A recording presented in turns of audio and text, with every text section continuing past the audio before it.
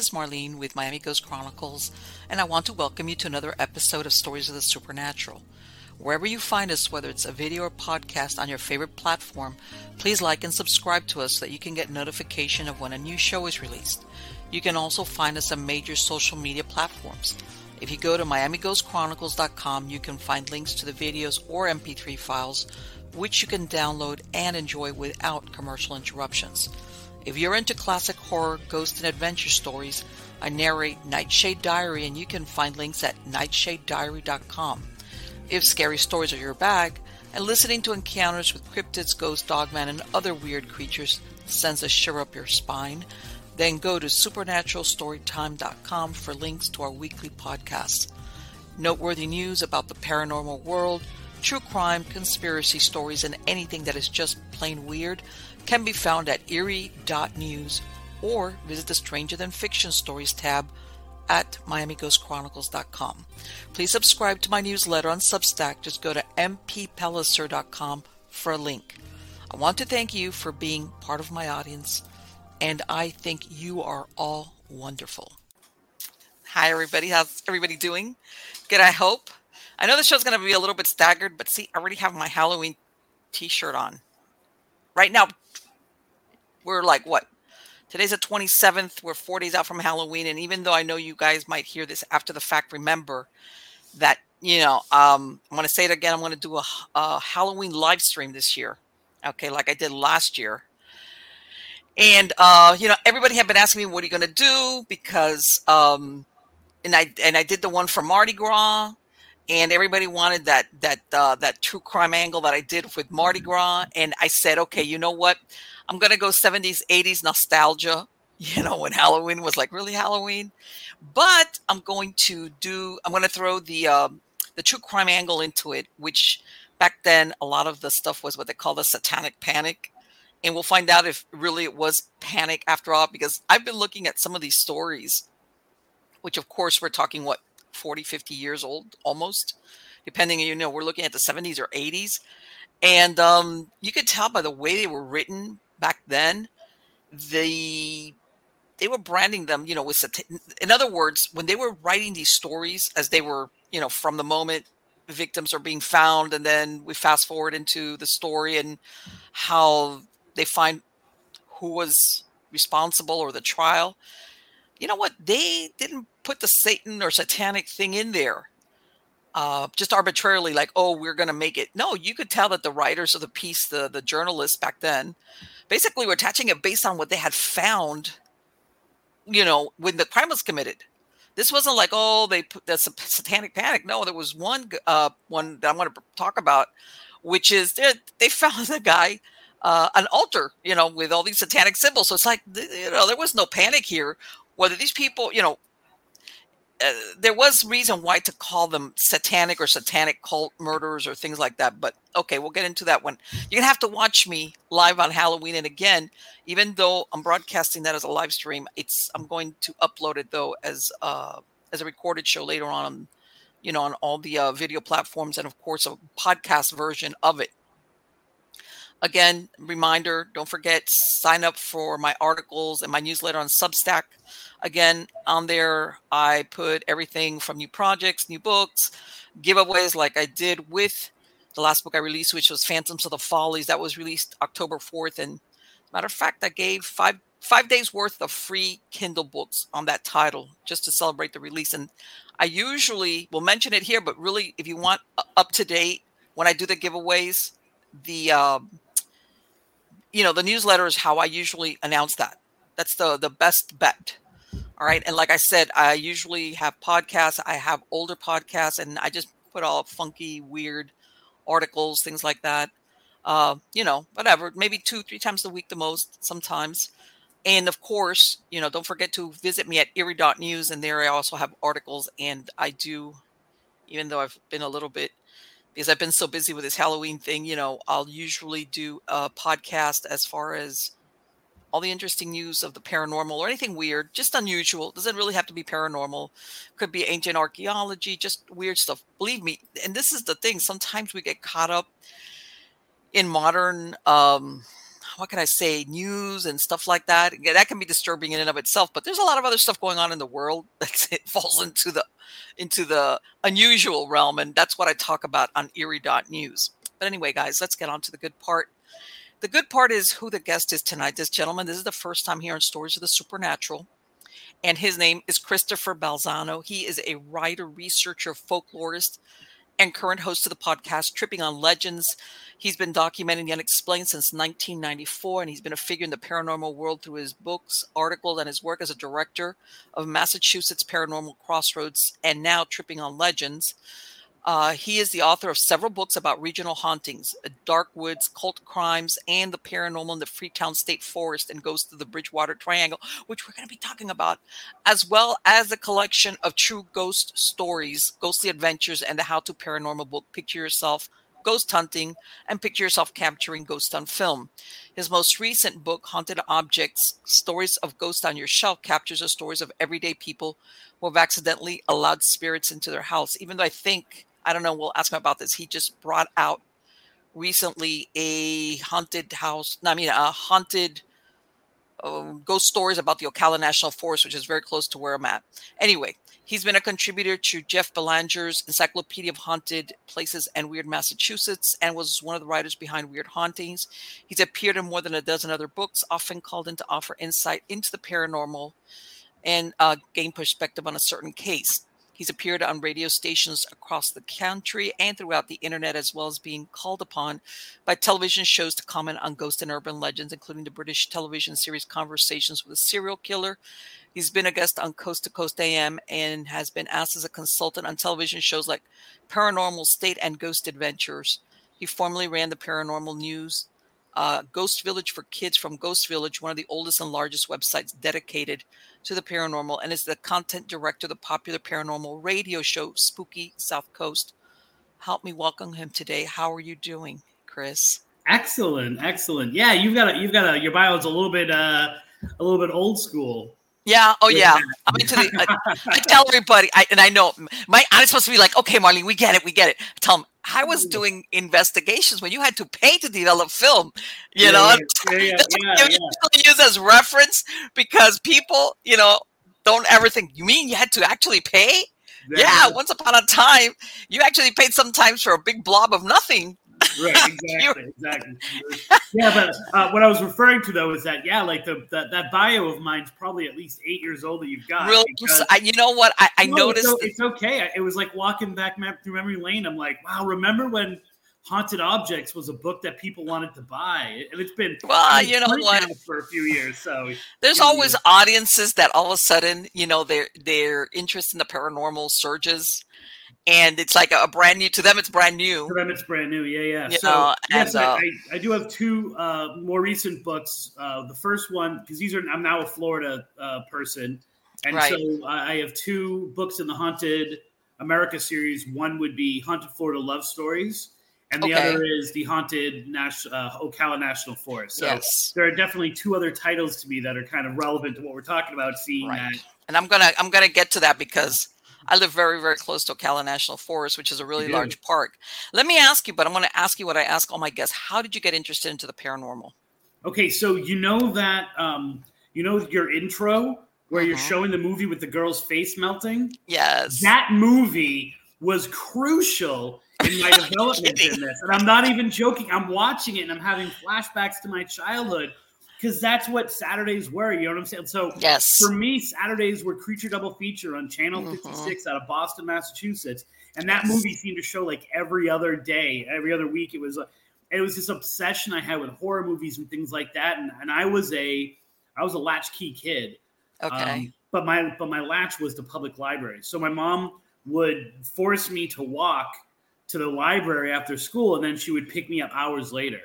And so I just consumed everything, and I drifted towards those old, and they're kid versions originally of ghost stories and haunted folklore and things like that. Right, yeah. The librarian, who I think was basically sick of me, said, at like 10 years old, you can go upstairs and read the adult stuff now. And so, well, you know what? People don't realize that a lot of libraries back then in the kids section, they would put a lot of the ghost stuff in there. Because it was considered like ghost children's material. Yeah, and it was pretty tame.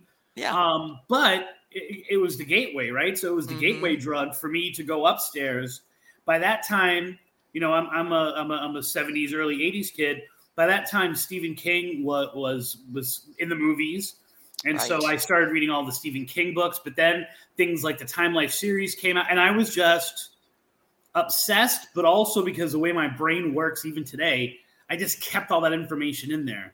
So when I started at my college dorm in Boston, Emerson College was haunted. Really? And so people would tell me stories all the time about things that they had happened.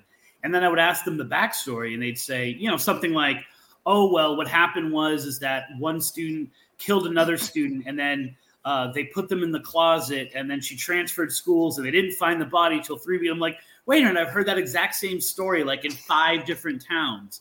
And so I became obsessed with this idea of the crossroads, which is, you know, not only the real haunting or what might be something unusual, paranormal, supernatural going on, but then the stories we make up or the stories urban legend kind of thing to try to explain it. Exactly. And both should be honored, right? Both should be held up. Sure. And so, you know, after years of doing this, and I was an investigator for years, I kind of just got and left all of the pseudoscience behind of investigating and focused more on the experience over evidence, and getting back to what was the heart of the haunting, and getting back to these crazy backstories and how they connect. And what I started doing was much more of like what we call legend tripping, which is going to the site, experiencing it just the way the people of that town or that area or that community say it happens, and then looking at what is that story and how they tell it say about the community as much as what does it say about the ghosts. Right, because a lot of these experiences where people had them, there was none of this stuff that I hate to say it.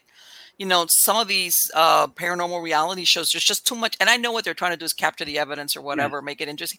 But after a while, exactly like what you say, it almost kind of loses a little bit of the romanticism of the story, you know. And it loses the romanticism of the story. And then it also makes the person who's going and looking at these things.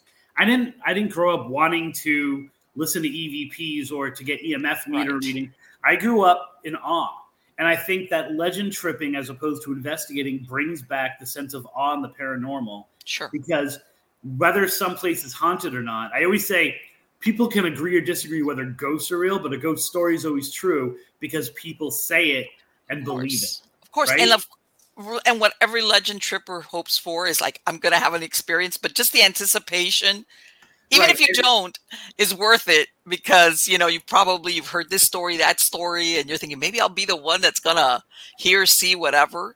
Exactly. And when you hear a story that has been told and retold in a community, and maybe even talk to a few people that day in the community who recount their versions of it, and then it's nighttime and you're on that stretch of road and you're flashing your lights the way you're supposed to, or you're knocking on that mausoleum 3 times the way you're supposed to, for you not to have that sense of, I know exactly what they're talking about, whether you see a ghost or not, or whether something unexplained happens, that's what I'm in it for. And that's why I try to bring my audience now with my podcast and with my books. Right, exactly. And and you know what? I totally agree with you because once upon a time, like I understand, but you know, when I did paranormal investigations, which is, you know, I've done it all through the years, but originally there wasn't that much of the equipment stuff.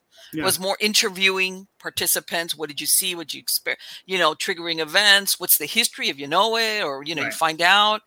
It wasn't that much into the equipment or the, how can I say, the proof, you know, I got to produce proof kind of thing. And the proof is born out of connection and out of the internet. And it makes sense because in one sense, there's a lot of people who want to become known because of it. Sure. Right. And so you put that to the side. There's even just when you've experienced something, and I've actually probably had more experience as a legend tripper than I've had as an investigator. Sure. Yes. You want someone to feel what you felt in that moment. And it was just you and maybe someone else that you go out with. and you guys can look at each other and you know it, right? Like, you know, Oh my God, yes. I and know no one exactly else what you can mean. understand it. And you say it to someone, and they look at you as like, yeah, and you're like, you're missing the point. There's no way for me to communicate the moment to you. Right. So, but for me, it's life changing. You know what I'm saying? But there's no way necessarily I can get you to understand what it's like to, You know what to it do that. is? Like, the human body is the best instrument. It is. And It I've is. been in enough where there's been equipment after a while, because I would work with different teams because I was part of a research foundation where I would feel things, after you attenuate your body, like, how when you feel certain things in your body, where I would feel something, I'd be like, oh, and then bring Yeah. 10, 15 seconds later, you feel an equipment, something goes off. Right. But you felt it in your body. That's what I'm saying, the human body. Now, the problem with that is that I can't reproduce it for you in a lab. You can't measure it. You can't photograph it. So, of course, but the human body is one of the best indicators sometimes, not all the time, sometimes, of when you're in the presence of some supernatural agent. Okay. Yeah. But And again, I think the other part of that is true as well, is that in almost all of the legend trips where something has happened, yes. You know very clearly when it's over. And sometimes you could have traveled 5 hours and waited 3 hours, and it takes 5 minutes. And when it starts, it starts, and when it ends, it ends. And you just look at each other and go, I guess we're going home now. Like, Yeah. It's like, or you know what, the other way around, you you could spend 2 or 3 hours or a couple of hours, and you're like, oh boy, this is, there's nothing happening here. Yeah. And then all of a sudden you go, oh, wait a minute. Yeah. What? Yeah, you feel. Especially when you're dealing with, as an investigator, back in my investigator days, I always said the most activity happens during the setup and during the shutdown. Oh, you too, huh? Yeah. So if you don't, the very first thing you do is when you get to a location. This is like I said, the investigator days. When you go to a location, you start a camera running, and you don't finish that camera running until you leave. Yes. And so we do. I've kept that theory along with a lot of these legend trips, because we are the stand-ins for anybody who can't get out to this place and experience it. And so we're not concerned with catching things on camera. We're concerned with providing you with the moment. But it's to me, it was investigating 101, man. You start that camera because it always happens there, and it always happens. It's like after you close every. And the truth was that a lot of the groups I worked with, they're the ones that were heavy into the equipment. Once we started doing stuff with equipment, so they'd be like, putting stuff away, because, you get to the point when you're ready to leave that everybody's like, all right, let's put all this stuff away, quick, Right. like whatever. And I'd be like, and every once in a while I'd be like, oh man, all they're waiting for is just for that last lid to be closed on whatever, or that last camera or that last electrical, whatever, to be put away.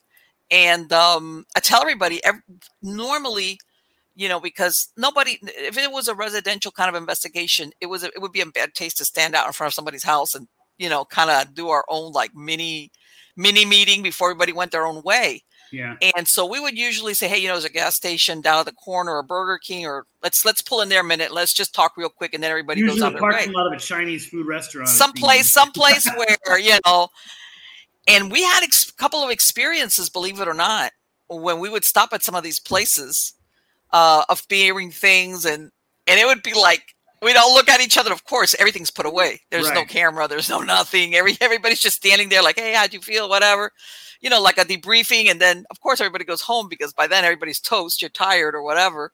And we had a couple of situations, a couple of times where things happened, like as far as, how everybody asks you, oh, do stuff follow you home? Yeah.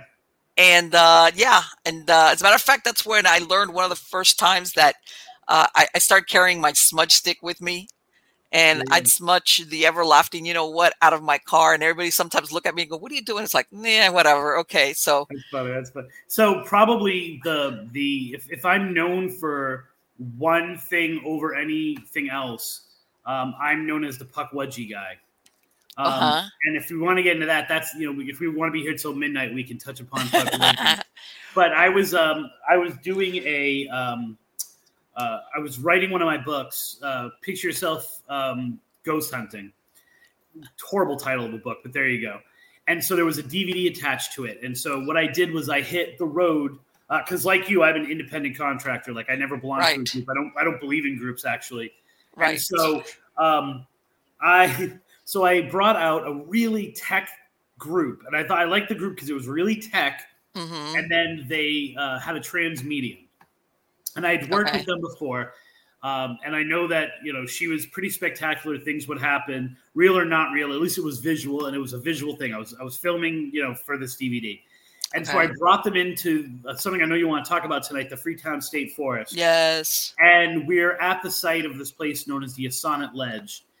And we were, they were doing their thing, and they were one of the first groups that I know of that had really, really jacked up thermal imaging, because one of their members was a fireman. So he had that, like, the industrial fireman thermal imaging. And so yet they're also going with what this trans medium is feeling. Right. And so we were finished. We were getting ready to leave. And at this place, the Assonet Ledge, literally packing up. Everyone is closed up. And I got that feeling that we were talking about earlier. And I say to the trans medium, well, I say just out loud, I'm like, something is different. Something's changed. And then I look at the trans medium, I'm like, you know what I'm talking about. And I don't even get the sentence out. And her eyes roll in the back of her head. There you go. And now it's just me and her looking like something from The Exorcist. And I got to run. Get back with the camera. Get back with the camera. And it's probably the most popular or famous footage that I've ever shot. It's a YouTube video called When Puckwudgies Attack. Okay. I wish all of my stuff got as much traction as this one video.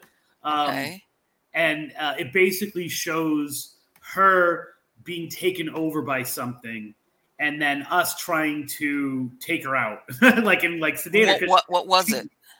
Who's to say? Oh no! So you never really? Oh no! Like, the video's called When Puckwudgies Attack. Okay. Because we were puckwudgie hunting at the time. And it's an area that is known for these little troll monster type creatures. Like, they're spotted there, but there's also UFOs that are spotted at that same location. There's also a ton of ghost lights that are seen there, which could be UFOs or spirits. So we never really knew. And of course, when you watch it, it's so dramatic that it looks fake. So what did she think it was? Or what was her feedback when she came? She said a puckwudgie. She said a puckwudgie. So it was non-human. So basically, she's saying it was a non-human entity. Yeah. And and in that vein, the puckwudgies are known to control the spirits of the Wampanoag, the Native American tribe in that area, who they've taken the life of. Right. So these puckwudgies were kind of trickster, like trolls, fairies of the forest, or however, they're really hard to classify. Okay. But they got to a point where they became very malicious, and they would attack people, and they would burn villages and kidnap babies and kill people. And so if they killed a Wampanoag or anybody, they would get almost like possession of their soul. And these souls manifest themselves in what they call Taipaiwunkas, what Wampanoags call Taipaiwunkas, which we would call orbs or ghost lights or will-o-the-wisp. And the part that you can't see in the video, mainly because it was edited out, because there's a group partying on the top of the ledge, and we're at the bottom of the ledge. They start swearing down to us. We start swearing up to them. You should have left that. So that footage exists, but it's not part of the video, right? So we go the other way, like, it's shot like this on her, but then it leans out towards the forest. And this is, it's fairly deep in the woods. It's not regularly visited. It wasn't visited at that time. Like, there's no cars, but you see these ghost lights in the woods, these orbs that are in the woods. And so it kind of reconfirms or reaffirms the idea that maybe this was a puckwudgie. Or it was just all in her mind. Like, who knows? I know it's not for me to say what evidence is good or not. I present it. I try to create the setting of it to be like, here's what the situation was. All I can say is whatever it is, it's not fake. It's not doctored in any way. Well, when you tell that, it sounds very much like, the Celtic beliefs, and fairies and fairy folk, and Yeah. how usually you get the short end of the stick, and they're kind of malicious and in some cases dangerous. If let's take Tinkerbell version out of this. If you look at the stories told about fairies, they're a problem. And they were Wampanoag lore was buried for a very long time. And so they kind of dug it up because people were having experiences and asking me as if I was some kind of authority what was going on, what they were experiencing. And so I kind of dug up these old stories. And if you were to ask me, looking at it critically, these are Wampanoag stories heavily influenced and Christianized by settlers who had a deep history of the kind of fairy lore you're talking about. Okay. So I'm sure because the Wampanoag had no written language until they were Christianized, that I'm sure a little European leprechaun lore got mixed in with these Pukwudgies as they made their way from the mouth to the page. Of course, and that happens. People don't realize that culture, that oral tradition. You know, that thing lost in translation, but it's like changed in translation, and then eventually you get the version over here. Now, let me ask you before I do the intro. Is where you were at, is that the same area that we're going to talk about, that forest? Yeah. Oh, yeah. That triangle? Yeah. Okay. Now, let me do the intro, guys. Before we rolled, I mentioned to him, because we're talking, I'm telling you, coincidences, they're incredible. Earlier today. We call it hashtag follow the signs. There you go. I'm watching TV, and I'm like, of course, because it's Halloween, they've got all the Grizzly and all the horror movies. But anyway, I'm like, but some of these things after a while, it's like, oh, when you see the title, it's like, I wonder what that's about. It's like, all right, I already know what this is about. It's like, so anyway, I come across this documentary, and basically it's retelling about cult slaying. That's how they allude to it in the title. It's cult slayings that turn out were in the town of Fall River as in, the famous 40 whacks. She gave her father 40 whacks. Lizzie Borden, everybody thinks. But then it goes into that there was these murders, I want to say it was in the 1980s in Falls River. And I'm telling him, hey, I just saw this, because he's telling me he's from that area. And then, drum roll, it turns out he knows all about this. And we were discussing what was presented on the documentary versus the reality of it. And I understand what that, sometimes I've seen documentaries based out of South Florida, Miami, that I'm looking at, I'm like, that's not accurate. So when you live in an area, when they present certain things, that it's like either you're adding, or if not, you're omitting. How's that? I'll be nice about it. Instead of outright lying, you're just omitting. You're slanting it to your agenda. Right. Because ultimately, and really, they didn't overly need to do that, because there's not much out there about Carl Drew and about the cult killings of that time. And let's put the setting here, Chris. Basically, this story is about at the beginning, the characters, they're all, unfortunately, they all come from broken homes. They grew up, and they're all either prostitution, drug use, you name it. Yeah. The underworld, the underbelly. And at the beginning, they present to you that there's a series of murders that were looked at as having a satanic or occult, I don't know, influence, if you want to call it that. Yeah. And then go on with it, Chris, because what happens is, by the way, not everybody, most of the people that were involved are still alive. Others have deceased, but yeah, I mean, it's not, so my beginning with this was I used to work at a library, and Suffolk University Law Library, and I had a great boss in terms of he loved ghosts, and he would just be like, hey, go research this instead of working today. Yeah, what a great boss. And so, exactly, the best kind of boss. Because I had unlimited resources at I could get anything. And so he says to me one day, he walks in, and he's got his cup of coffee. He doesn't have a Robert the Doll mug, but he comes out, and he's got his coffee. And he says to me, hey, have you ever heard of Freetown? And I said, you mean like South Africa, or West Africa Freetown? Like, I know that very well. And he's like, no, in Massachusetts, up there, up in the Portuguese part. which was how he described it. And I'm like, never heard of it. And he's like, yeah, why don't you take some time and look into it and look into this satanic cop. And that was his information. He walked away, and that's all he had. And what I did was I started to kind of uncover what is the Freetown State Forest.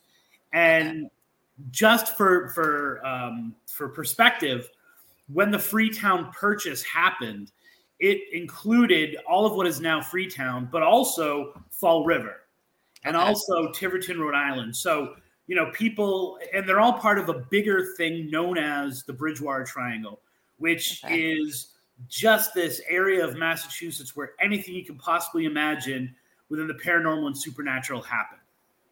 Right. UFOs and everything, right? Everything. And it's really popular now. There's a really bad, if you're talking about like getting the story wrong, there's a really bad podcast, like radio podcast out there by the guy from Supernatural, the guy who does the radio show Lore, Aaron Menke, called Bridgewater. And it's absolutely, if you've literally my research just vomited up and changed around. It's horrible. Like, yeah, right. It's like, yeah. But whatever, people like it. It's more popular than my show, so what can I say? And so I immediately got a line on this guy named Alan Alves. And Alan Alves was a cop. He was just a regular old cop that caught a few cases early that had a cult with a C, not with an O, a cult slant to them, because the Freetown State Forest was filled with different cults that were running through that originally he thought were just remnants of the hippies, which ended up being, much more organized and things like that. So he's I don't know what town in the Ocala that you live near. I'm north of Ocala. I live like in a little itty bitty town with 5,000 people. Beautiful. So imagine your town and imagine investigating over 30 homicides in like a 20-year detective career. And now you have Alan Alves. The Freetown State Forest was, I called it the paranormal dumping ground. You're less than an hour, much like the Ocala. You're an hour away from Boston, Providence, Rhode Island, Brockton, Massachusetts. These areas, Fall River and New Bedford, areas of high crime. You do your crime there. You dump the body in Freetown. Right. I was going to say it's a dumping ground. You're right. Yeah. Exactly. In an hour, you're in the middle of nowhere. But there was also these other crimes that were happening that were being drawn there. And so one of the very first cases that I found out about was the satanic murders, which we all called the Carl Drew murders. Carl Drew is the central figure of the story in the old days. Right. He's like, he was like, I want to say he was described as this real cutthroat pimp guy, and I think that's why everything was laid at his feet. And for all intents and purposes, like it really was. And if you've watched the documentary you're talking about, I think it's called Fall River, right? If you watch it, it's misrepresenting a little bit what was going on. He was kind of a little bit of a brain, but more the brawn.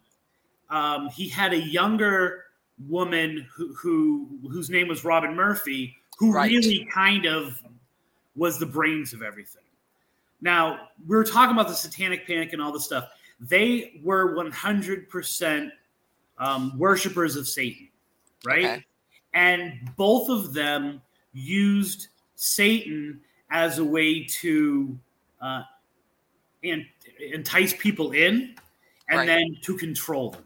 Sure. So if you're talking about the Satanic Panic, you've got to separate the idea of that people were like molesting kids and stuff like that with people who were during that time who were into the occult, now with an OC, into the occult, who were using it as motivation, right? Sure. So the Satanic Panic is something real, right? These cases of lost memories that were like inserted into them, that's all real.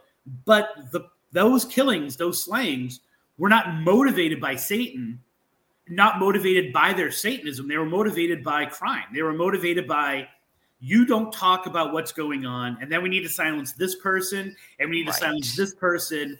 So it really was a case of, a pimp and his underling keeping control of their women and of their criminal enterprise. Right. And that the flavor that you get of it is like, because of the occult that they've introduced, they have like supernatural knowledge. I know everything you're going to do before you do it.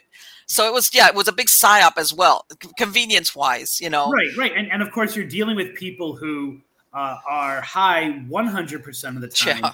And so and you also have to keep in mind that a lot of these people are coming from either Fall River, New Bedford area in Massachusetts, or have directly come from Portugal, or the island I can't think of that's right off the coast of Africa, which is also highly Portuguese influenced. There's a version of Portuguese voodoo and Santeria that is very prominent in that part of Massachusetts. I did not know to the point that the Freetown State Forest is known for its zombies, right? Like Really? If that's part of your cultural background and that's here, and you're high, you know what I'm saying, and you're smoking crack, and meth is now being introduced, like in the early, in the later stages of it, and you have that paranoia. Someone who seems to know everything about Satan and has these rituals can take that power.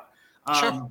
But I don't think in any of the cases, any of the murders that are involved in there, and any of the other murders that are unsolved but somewhat connected, that aren't necessarily part of the documentary, Carl Drew had very little to do, if anything, to do with them.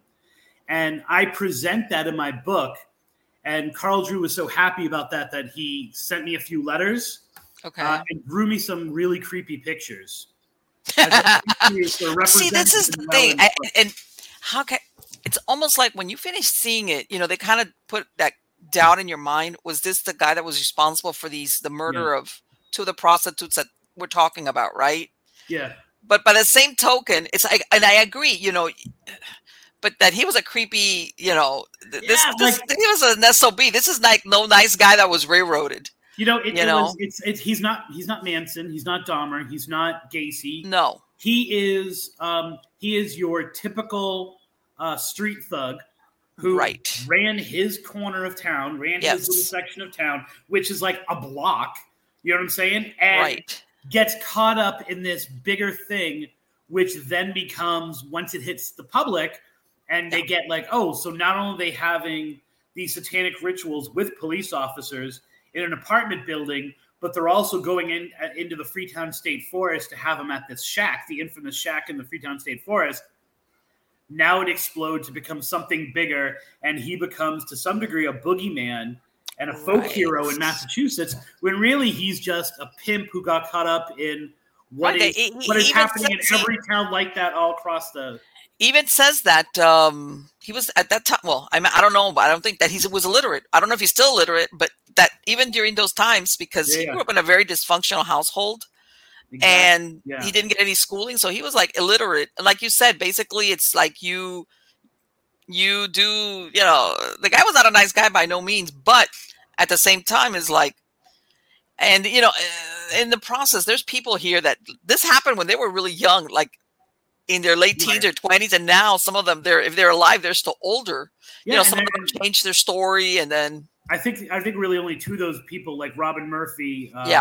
And I remember right about the time Dark Woods was coming out, Robin Murphy was let out. So they talk about in the documentary, she's let out for a while, and then she breaks her parole, and she has to end up going back in. And it was like, people were like, dude, is Robin Murphy going to come to your house? And like, Well, let me ask you something real quick about that, because I didn't understand that. And let's put this, Robin Murphy she was what, 17 or 18? Yeah, she was really teenager. She's again, she comes from this really dysfunctional background, you name it.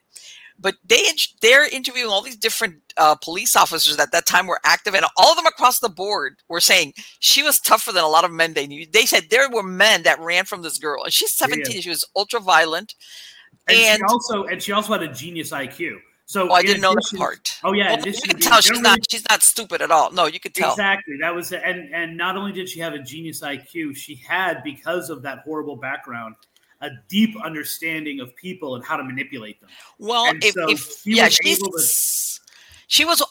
When you listen to the story, you realize at some point this girl or this woman decides, I'm not going to be the victim. I'm going to be the victimizer. Yeah. Enough of that. Yeah.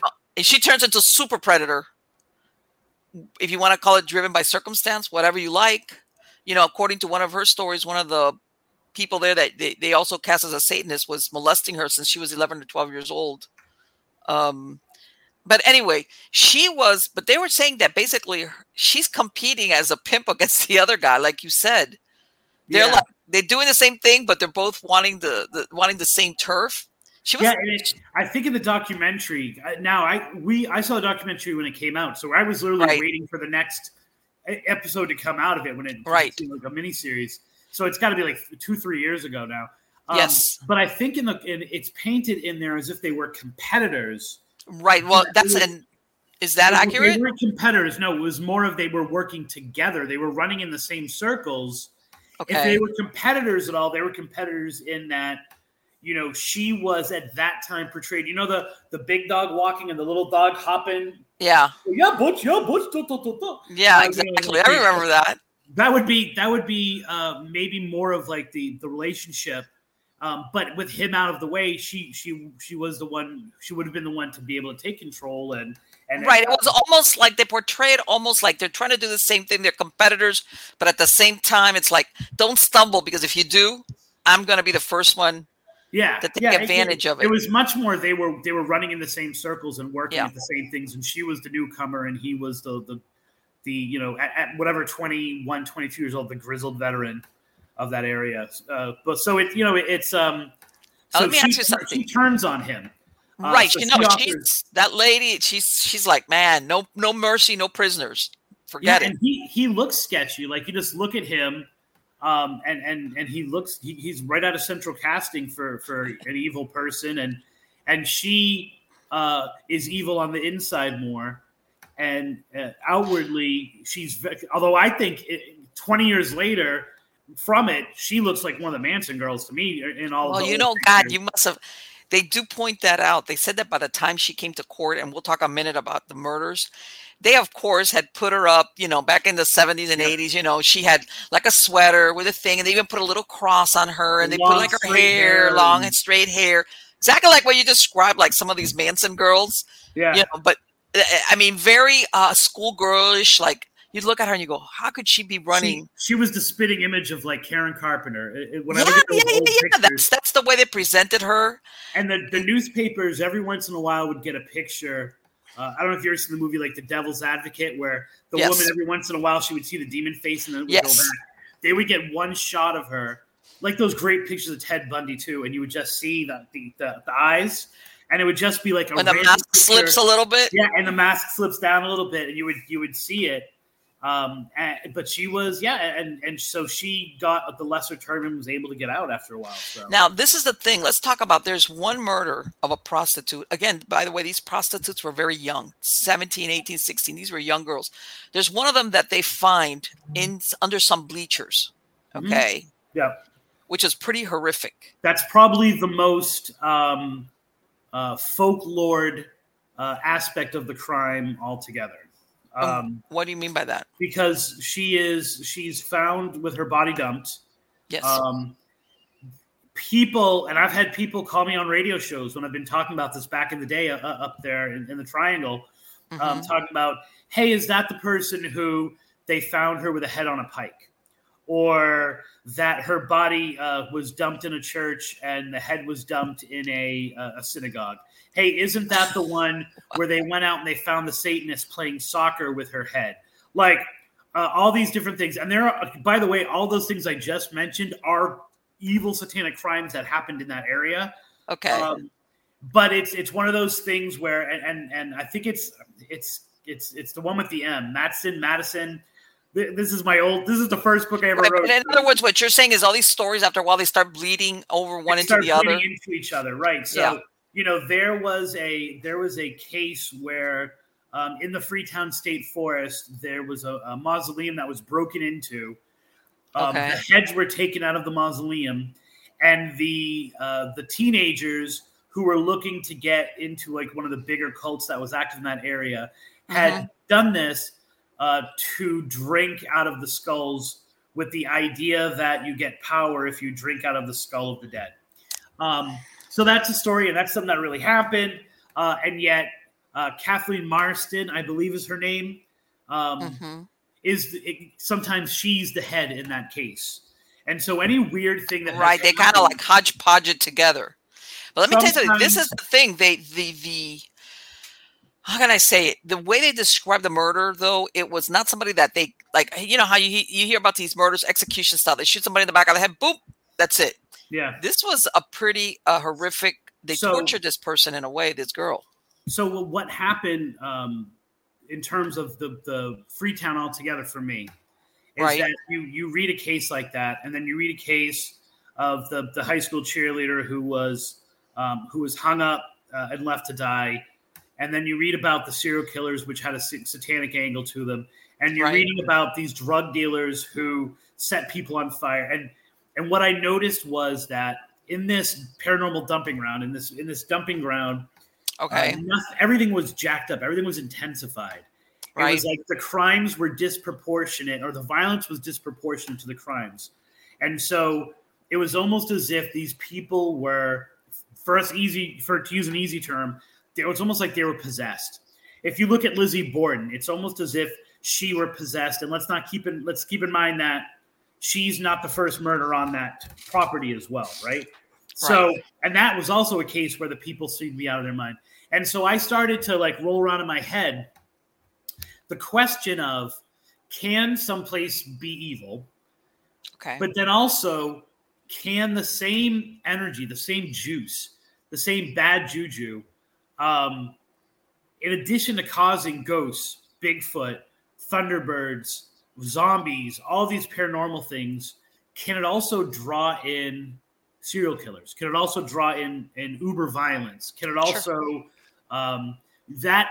the triangle itself and Freetown to an even higher degree in Massachusetts had at that time the highest divorce rate, the highest rate of teen suicide. The Bridgewater State Hospital had like 7 times the amount of suicides that would happen in that mental health facility than any mental health facility. Wow. 24, which is the backbone of the Bridgewater Triangle, had more fatal accidents per car accidents than anywhere else in the country. Right, like the odds are like out of proportion. Right. And so it began with that question of like, are some places bad? And do they draw bad things into them? Like, are things drawn there? Does it not only taint stuff, but also beg this dark stuff to come in?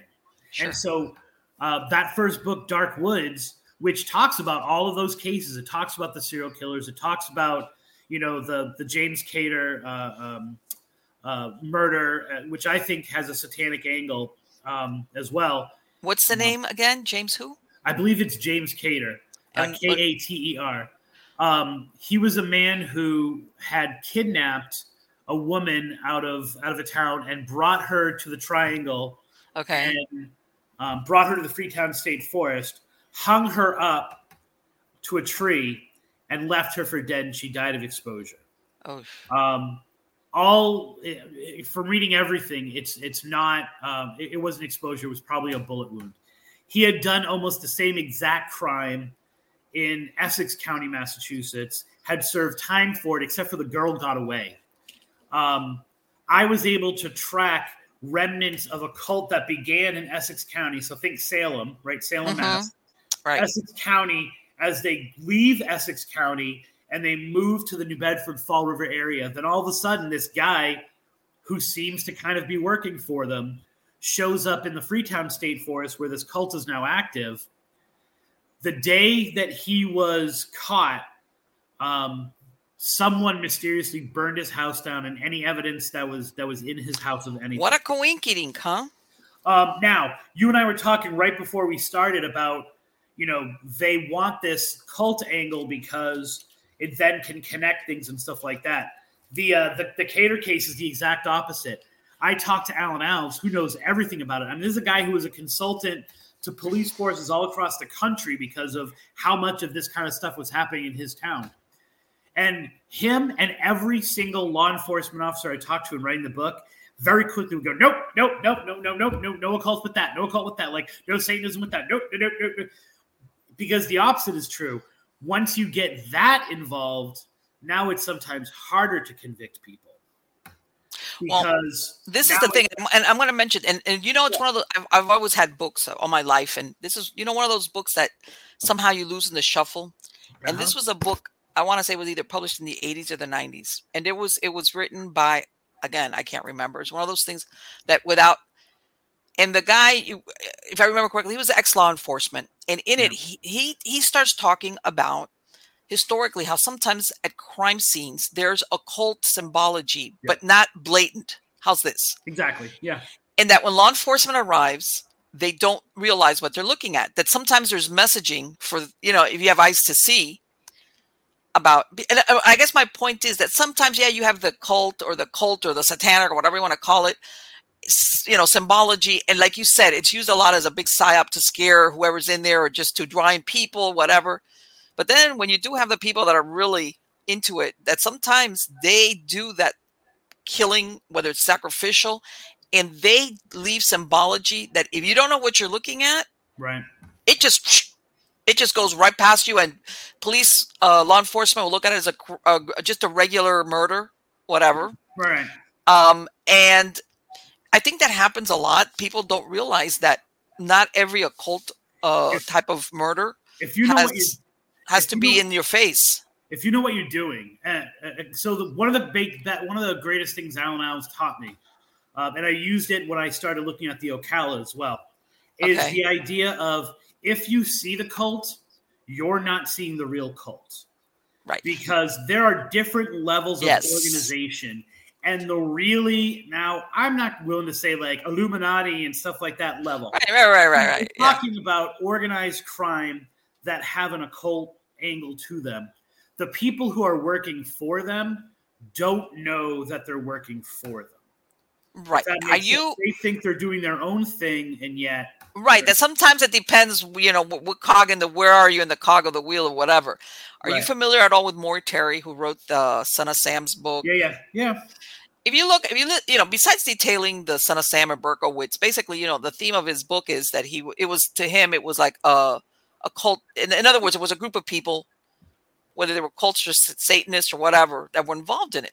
And it's exactly what you described. Some of these people were just basically, they were being sent out to kill people for Right. whatever, if they need to get rid of somebody. Exactly. And it's funny because if you've watched the newer documentary on Netflix, I haven't watched it yet. They basically tear that entire book apart. I know. I'm not sure if it was the cult called the Order or something like that. No,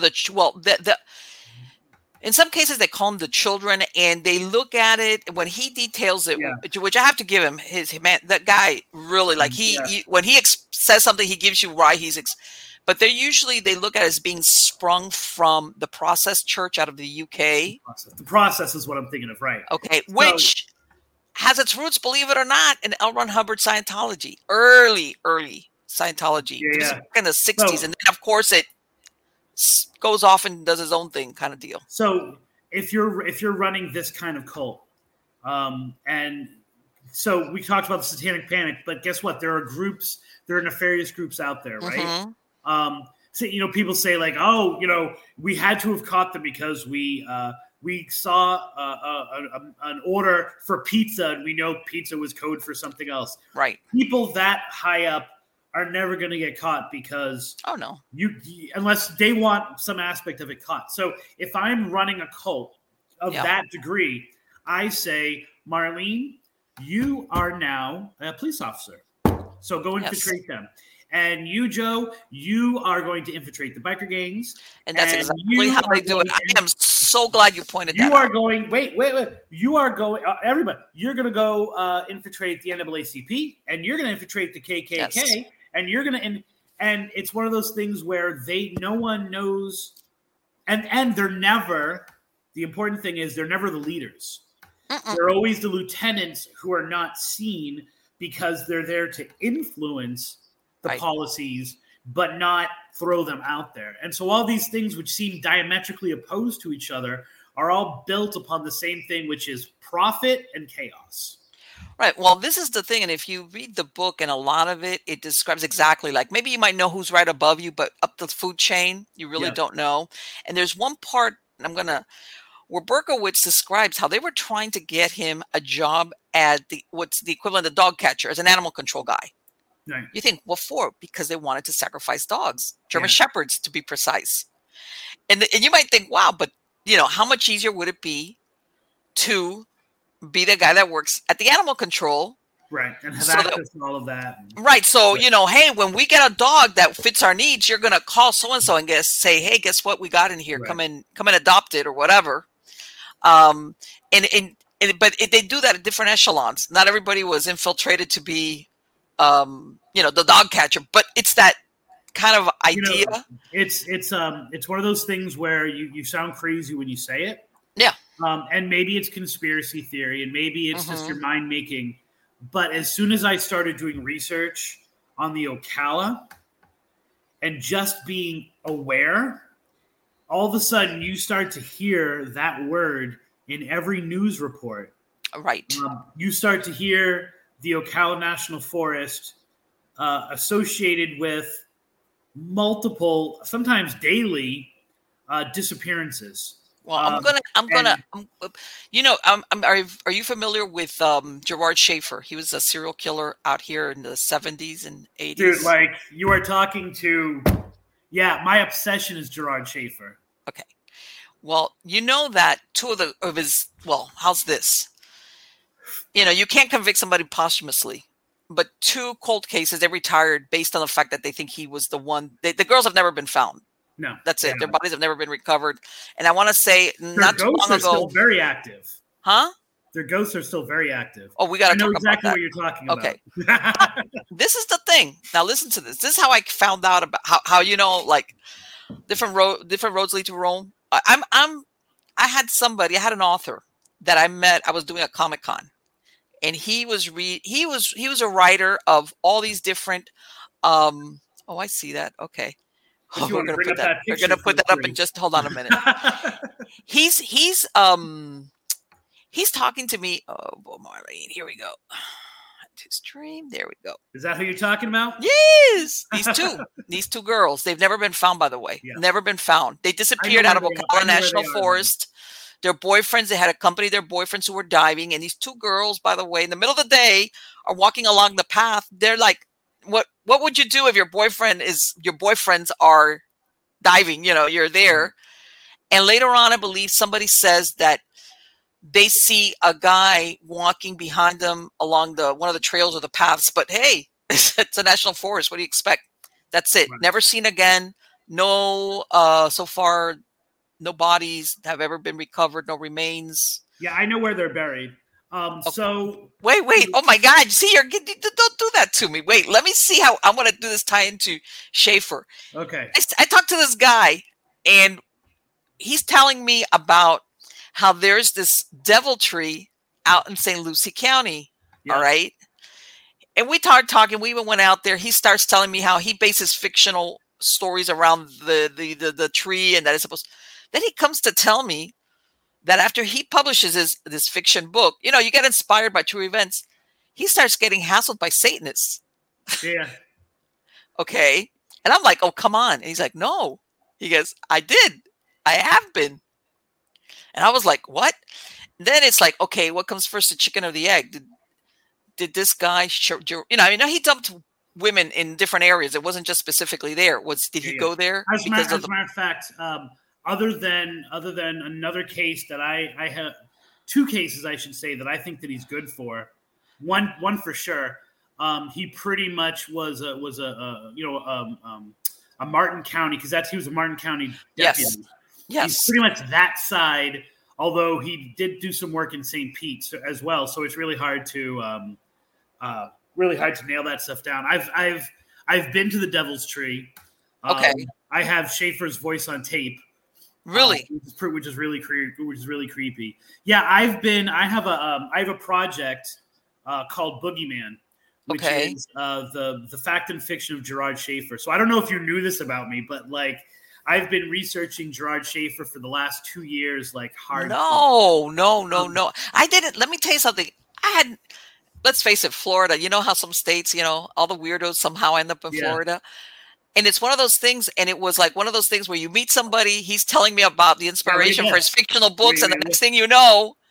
Oh, wait, I don't have the slide in this one. Okay, sorry. I You have the come slide up in another on one. Gerard Schaefer. Yeah. Then you start, and back then, when this happened, I was living down in Miami. I had no idea I was going to end up living close to Ocala. And then I followed up after the initial, and I find out that finally they closed the case, the cold case on these two girls. Yeah. And they recently closed another case just a few months ago of a little girl he abducted as well. So, yeah, so these two ladies are, they're in Alexander Springs. Right. So they're in Altoona with their boyfriends. They don't know each other. The four, like, their couples know each other, obviously, but they don't know each other. But they're all part of this group called, one of my favorite names of all time of a group. They're the Aquaholics. That's cute. Because they all like to skin dive, right? Okay. So they get to Alexander Springs. It's too cold. Okay. The girls stay at the table, at a picnic table. The boys go off. Now, to me, this is never explained in the story, but to me, when I hear the two boys go off and leave their girlfriends, to me, it sounds like they went in the woods to get high, like to smoke some weed or something like that. Right. They come back, the girls are not seen ever again. So Gerard Schaefer, basically, in a nutshell, Gerard Schaefer picks up these two girls as a cop. He picks up these two girls who are hitchhiking. Right. People don't realize that in the 70s, hitchhiking was a big thing. Right. And so he picks them up, and then he invites them out the next day. And when he invites them out the next day, he hangs them from a tree, and he essentially is going to murder them when he's called off on cop duty and leaves. Right, but it's not these girls. What did you say? Not these girls, different girls. Right. These are two different girls. Yeah. This is like 3 or 4 years after this. Right. And so he immediately tells, and they escape. The two girls escape. He immediately tells his commanding officer, like, I was trying to teach these girls not to hitchhike. I was trying to teach them a lesson. But he gets brought in, and he essentially starts serving time eventually for assault, for kidnapping and assault, right? For holding someone in. Yeah, I think the police chief realizes that's a bunch of right. And, yeah, I was like, yeah. And so they, but it's still a minor charge. He's not like going away for years and years and years. But during that time, they connect him to an almost exact crime on Hutchinson Island, right, where the two women are killed. Yes. Then they raid his house, which is nowhere near Port St. Lucie. Mm-hmm. That's important because there's a broken down foundation right near the Devil's Tree that people sometimes say was his house where he tortured women, which is completely not true. Right, but people have to understand also that you go now to that location and it's a residential area, but back then there was nothing out there.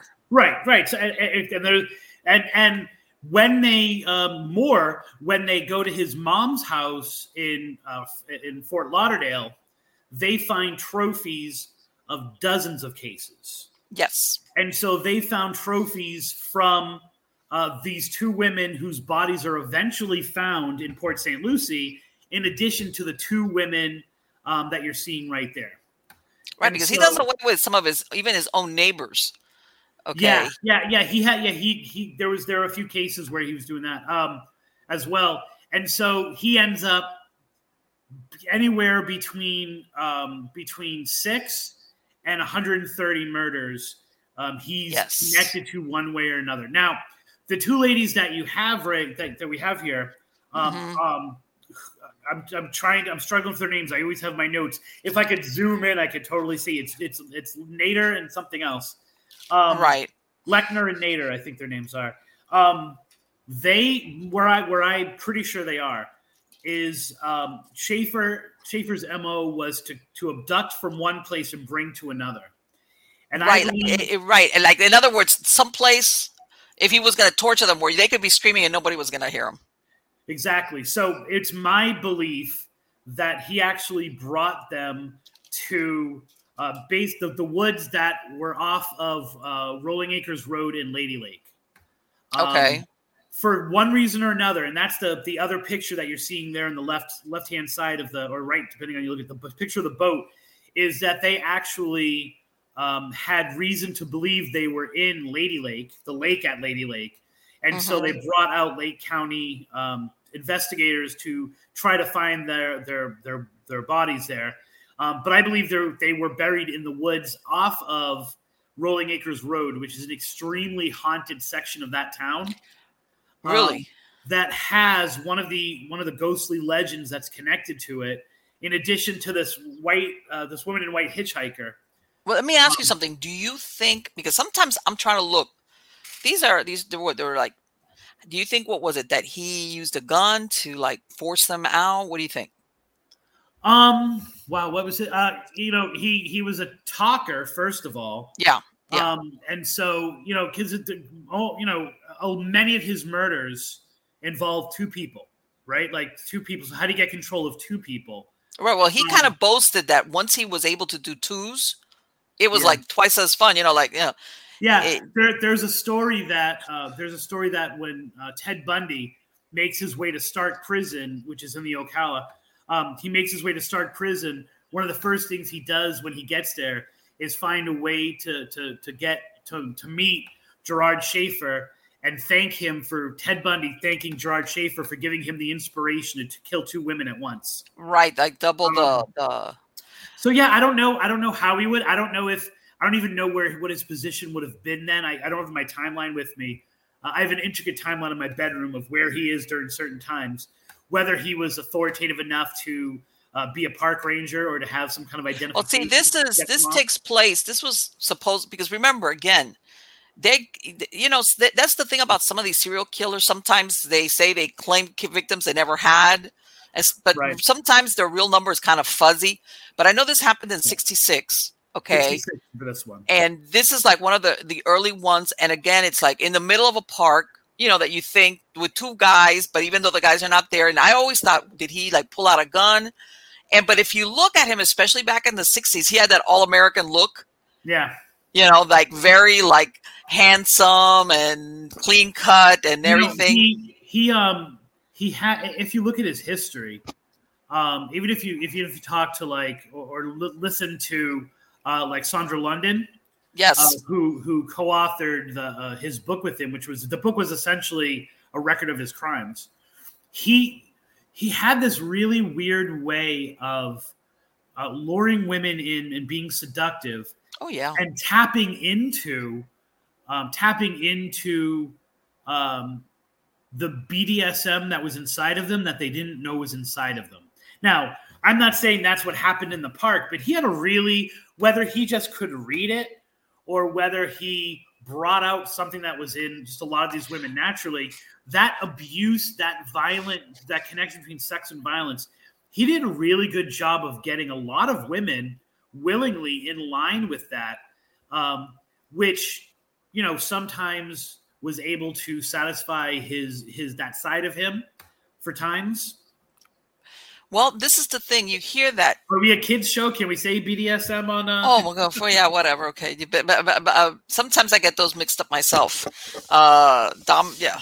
What is there? Sadomasochistic or binding or whatever. Okay, don't worry about that. But it's like everything goes here. The thing was, early when he was a teenager, they interviewed his teenage girlfriend. Yeah, and she's saying how in the relationship, lucky for her, it ended.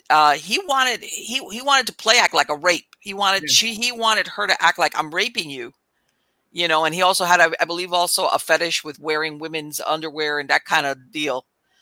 Yeah, and then he kind of like got worse as he grew older. It's really interesting because I would like to know if this woman is still alive and what she thinks. But he had an older woman when he was a little bit younger who trained him how to deliver pain, and that her kink was to be raped, and she trained and molded him to fill that fantasy for her.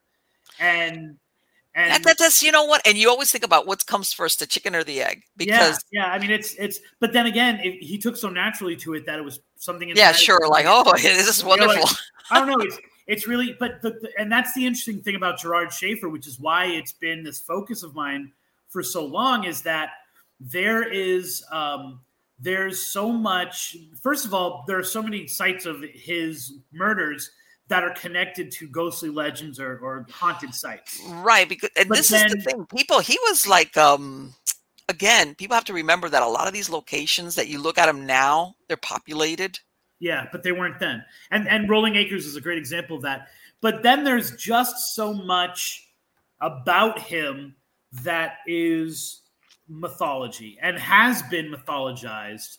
And yet, weirdly, no one would rank him in the top 10 of serial killers, right? As far as I know, he's only been mentioned once on Criminal Minds, and mentioned wrong, actually. Right. They say the opposite. They say Schaefer got the inspiration from Bundy to kill 2 wheels around. We're talking about a man who, because of his intelligence and because of his charm, basically was a jailhouse lawyer, which is what might have gotten him killed. He has his fingers.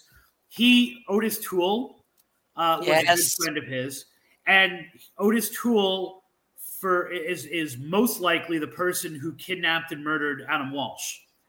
Right, exactly. When they were in jail, once the elder Walsh founds America's Most Wanted and starts to become popular, Otis Toole started sending him ransom notes, saying, if you want your son's hand or if you want your son's head, right, I remember. Give me a certain amount of money.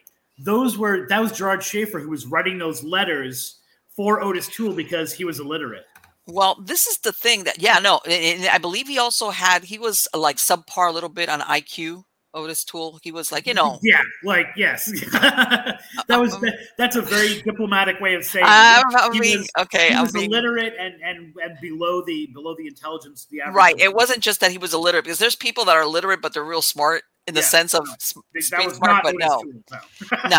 And this is the thing. If you look at it, in reality, Gerard Schaefer predated Bundy, and he was already in jail. But from what I understand, that some people think that he might have gotten killed, which was what happened with Gerard Schaefer. He was killed by another inmate because he had developed a kind of a little bit of being a snitch. It was one of those guys where, which is why part of the reason why he was able to offer detail. He was very dichotomous in that he would say he would boast of these numbers, but then if someone would write, he would never say the word serial killer. He would always use the initials SK. If someone wrote a newspaper article or a book that mentioned him and used the word serial killer, he would immediately sue them, including he was throwing those frivolous lawsuits around like frisbee. So and he was good at it too.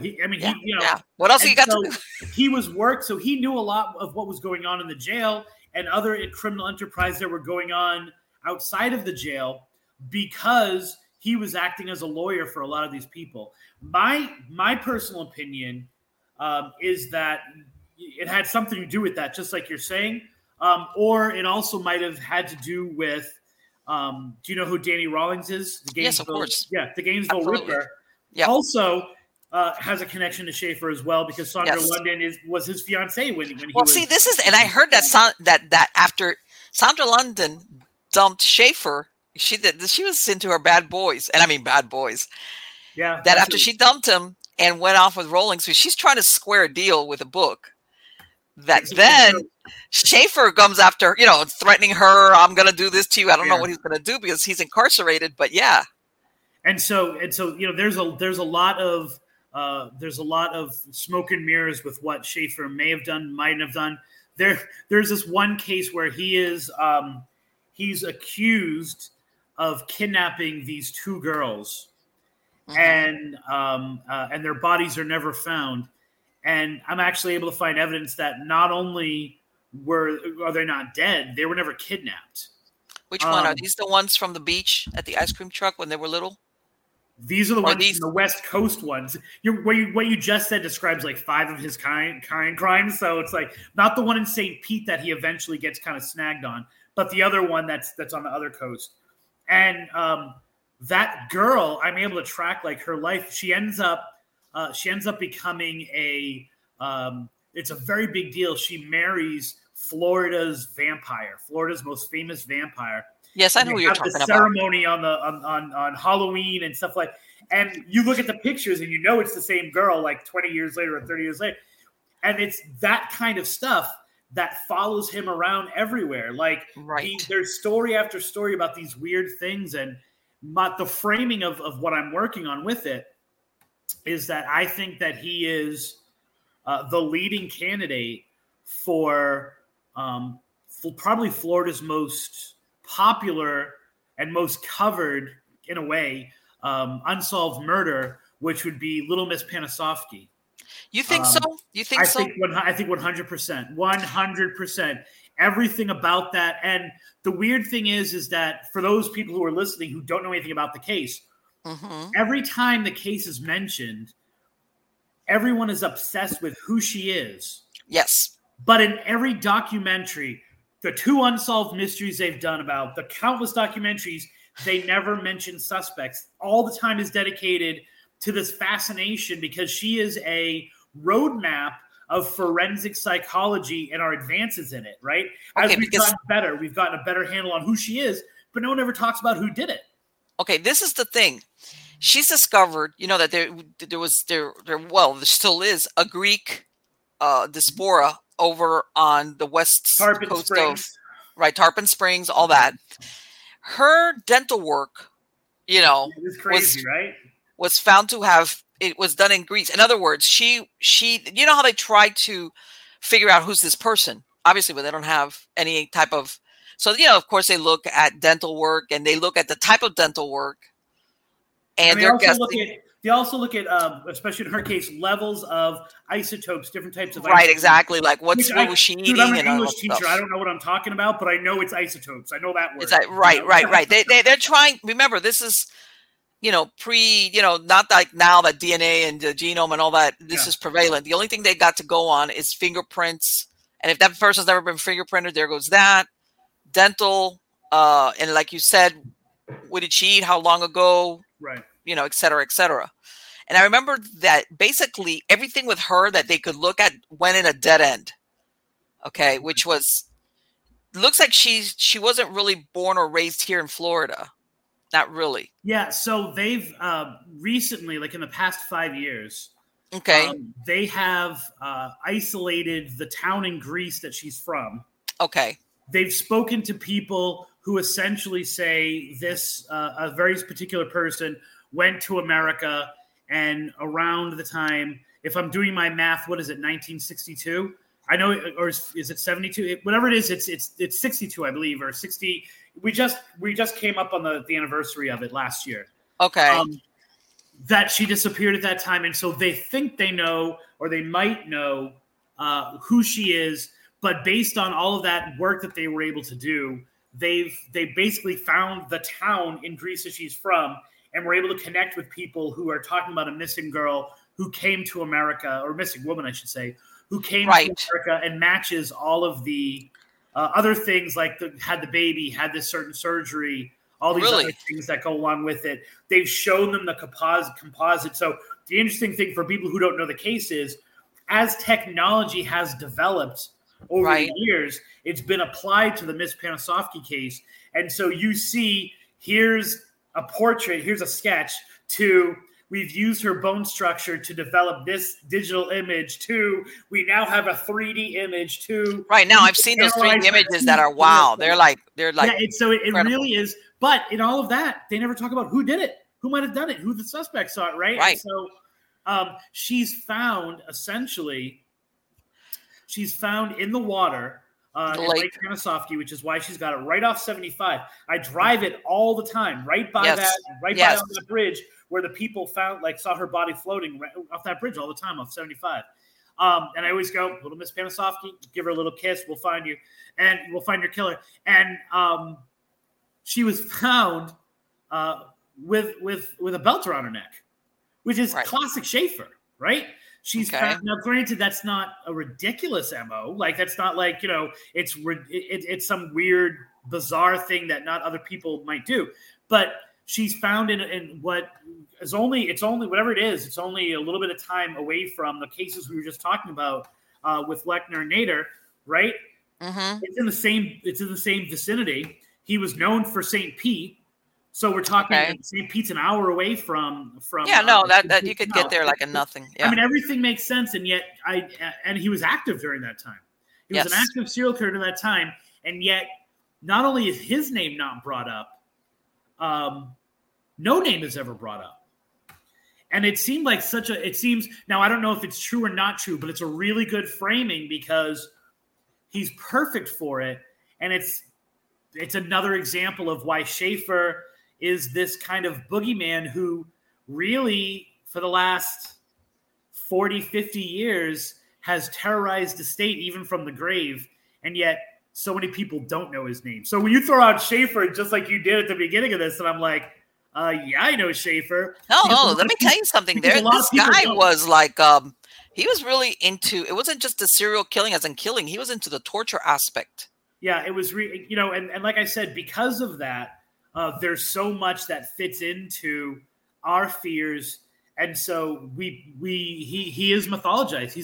He's this weird folk hero where all these different things around him, it's really hard to grasp onto. It's like trying to hold smoke because anything could be true and nothing could be true, and all of it would make complete sense in Schaefer world.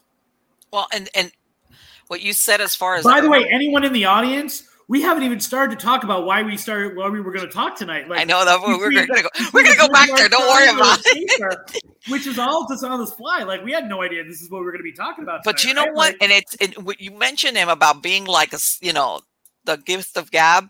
Yeah. There was one of his neighbors that disappeared. I want to say she eventually was found. I can't remember, but she used to work as a barmaid, and she's telling her, I want to say her sister or sister-in-law, our neighbor, check this out.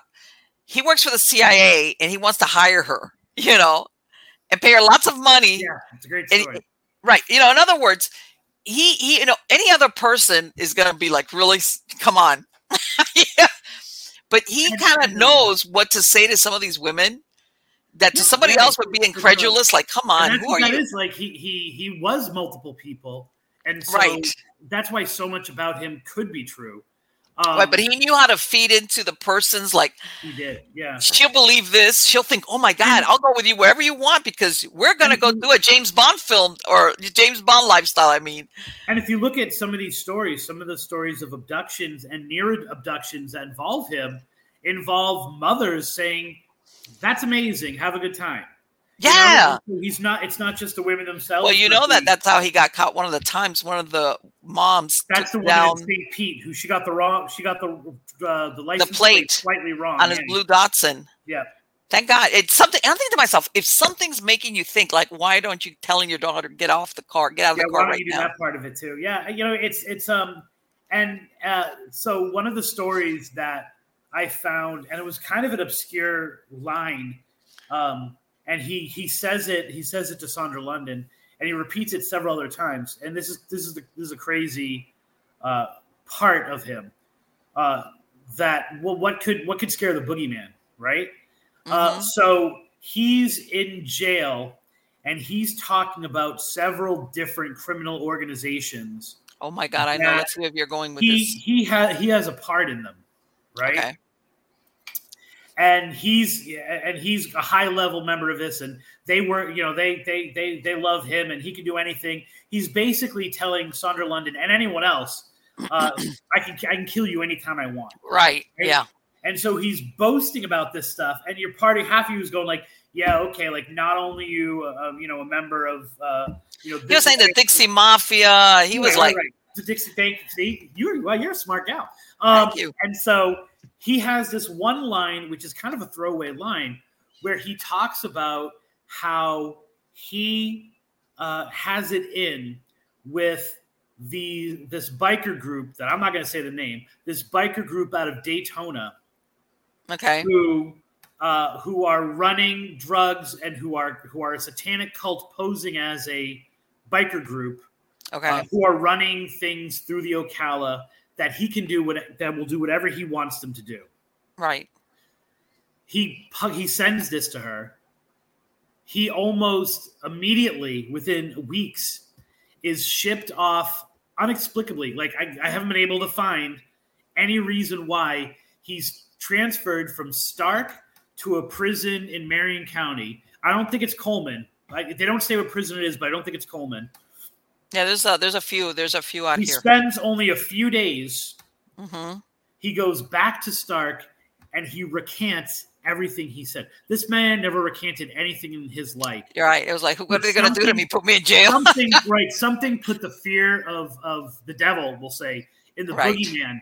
Now, I'm working on the Ocala book, and I'm making it in my mind as I'm starting to work on it. It is Darkwoods 2, right? Okay. So it was going to be this combination of the same thing: the cults, the crime, and the paranormal of the Ocala. Okay, we're gonna hold this this Ocala because I'm going to ask you something real quick.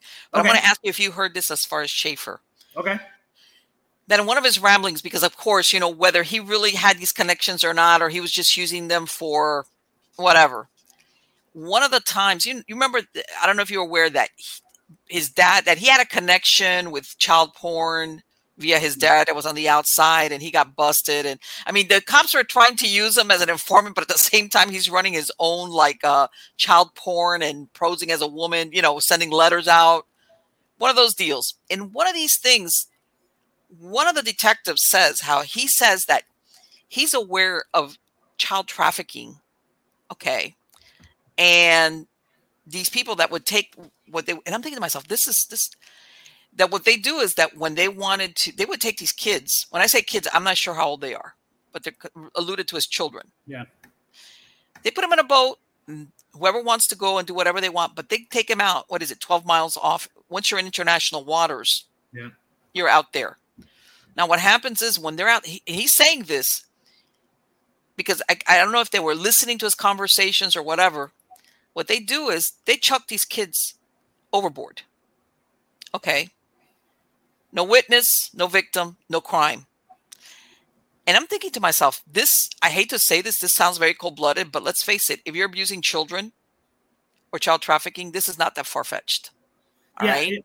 Except, and you had me up until the chucking part because the Ocala has a deep history of child and adult human trafficking.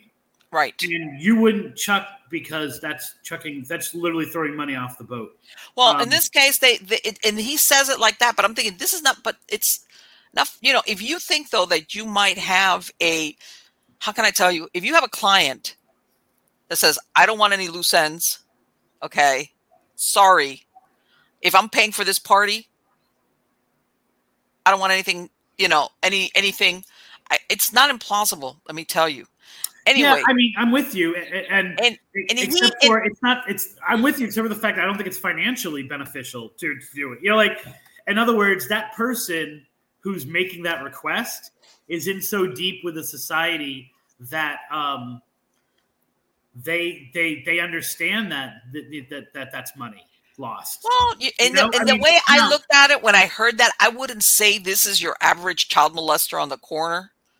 Chester the child molester. Right. I'm looking at it as if somebody can pay to take out some type of yacht or something out into international waters, we're talking somebody that's got deep pockets. You see what I'm saying? Yeah, and I would also agree that I think that paying extra to kill those children is not out of the realm as well. This is somebody that's like not being part of the thrill. It's so weird when we hear echoes of this type of thing, and it makes sense to us. And then, like I said a little bit ago, when you start to just absorb the number of times that the Ocala is mentioned in terms of disappearances, in terms of he was last seen. It's funny, like I listen to almost as much, probably more true crime podcasts than I listen to spooky podcasts. And if it mentions Florida, I'm like, it's just really. Let me ask you something. What can you tell me about the Rainbow family? So the Rainbow people, they start in the early 70s here. Yes. And they are, and I want to start off by saying that a true Rainbow person is amazing. And so for people who don't know, they are people who across the country and around the world get together in national forests, and they have essentially what amounts to a week where it's very much like Burning Man. Like, they come with limited resources, they share the resources, there's music playing. Of course, there's a lot of psychedelic drugs and things like that are going on, but it's this communal living, getting away from all of the trappings of the modern world, getting in touch with nature. Historically, even the Ocala Rainbow people have had very little run-ins with the law. As a matter of fact, in most places, not so much in Florida, but in most places, the rangers are almost always every year waiting for something to happen and waiting to bust them on something. But it doesn't happen. Now, in Florida, they don't go away. And so there is a faction of rainbow people who are up to what might be considered sketchier things. They're not true rainbow people. They just wear the clothes and walk in the circles. Then there are other occult and cult members who attach themselves to the rainbow people. Sure. Or identify themselves as rainbow people but aren't. Those are the people that are causing the problems in the forest. Those are the ones who are running the drugs. Those are the ones who are running the people. There are several cases of, and I would have my notes with me to tell you, like, I've got case after case after case, these names. When I said I was writing a ghost book about the Ocala, I had, dozens of people who contacted me who wanted me to look into the missing person cases of different people. Right.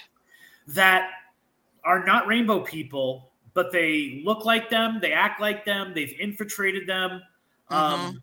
And so they are identified as rainbow people, and even outsiders were being like, rainbow people. Because they don't know if they don't know any better. Right, because they don't know. Like, what, I'm a teacher, right?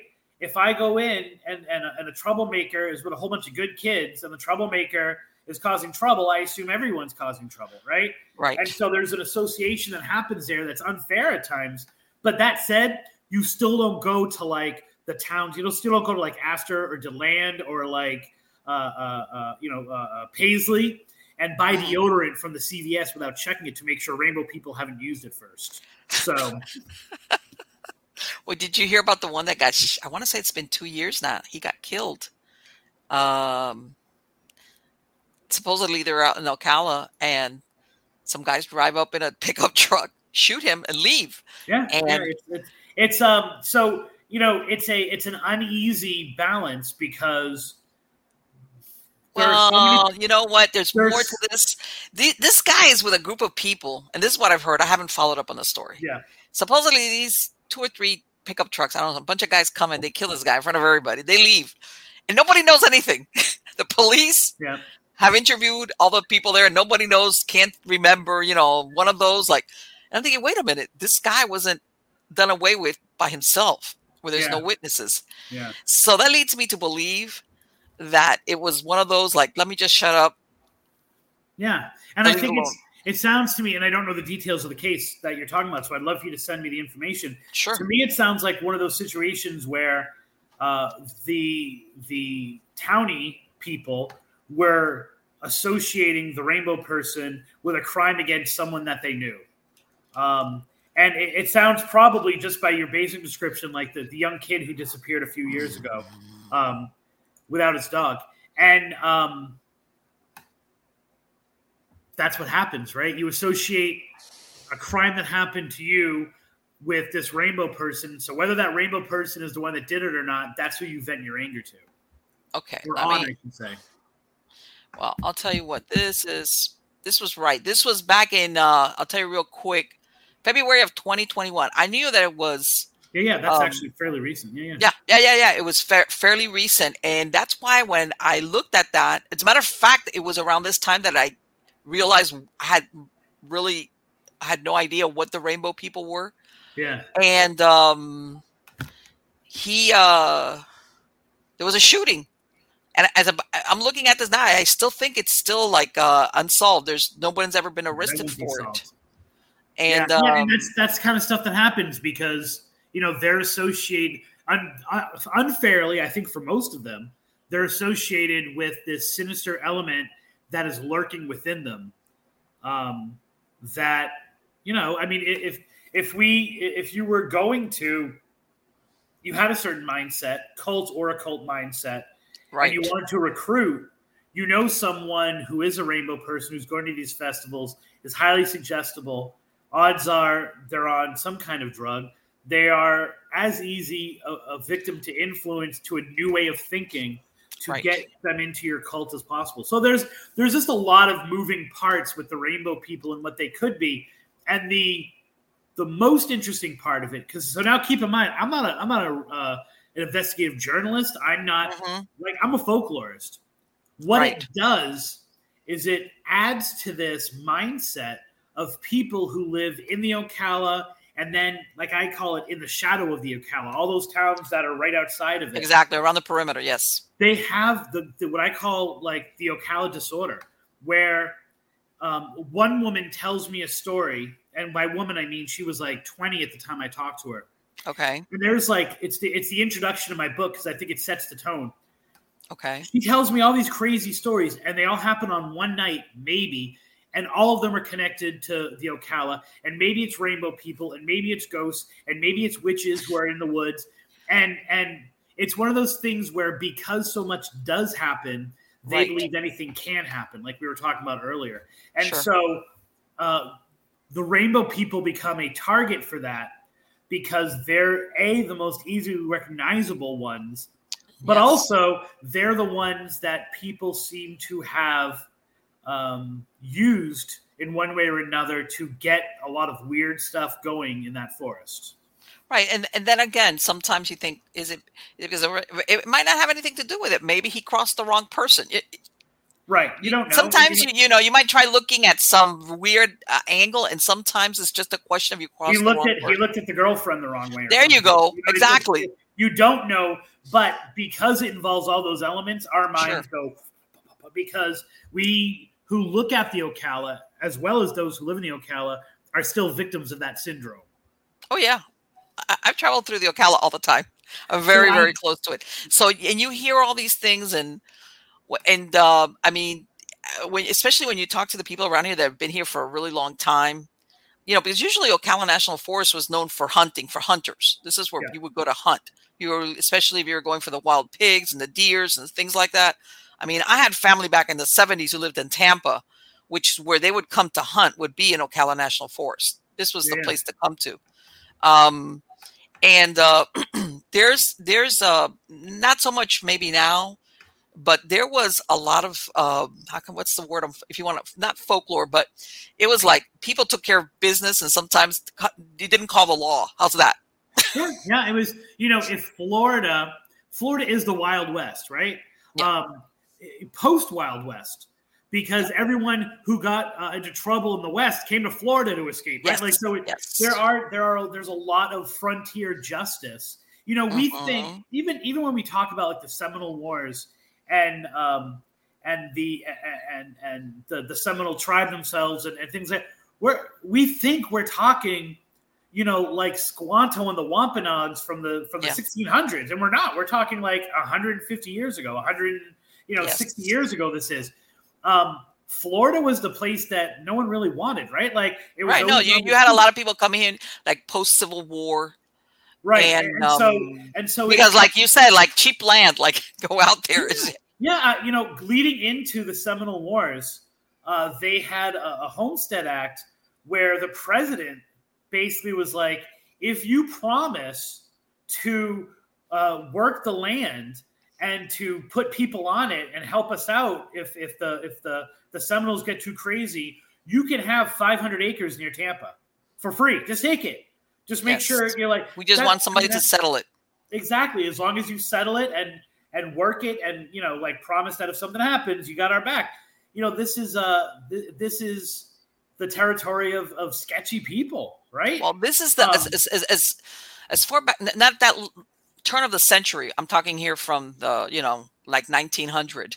Yeah. Off the west coast of Florida on the Everglades, on the southern portion, there's 10,000 Island. There's an area called Chokoloskee. And, people had like sugar plantations and all this. And what you would have is you would have outlaws go out there because it was so mosquito infested that the law usually didn't want to follow you there.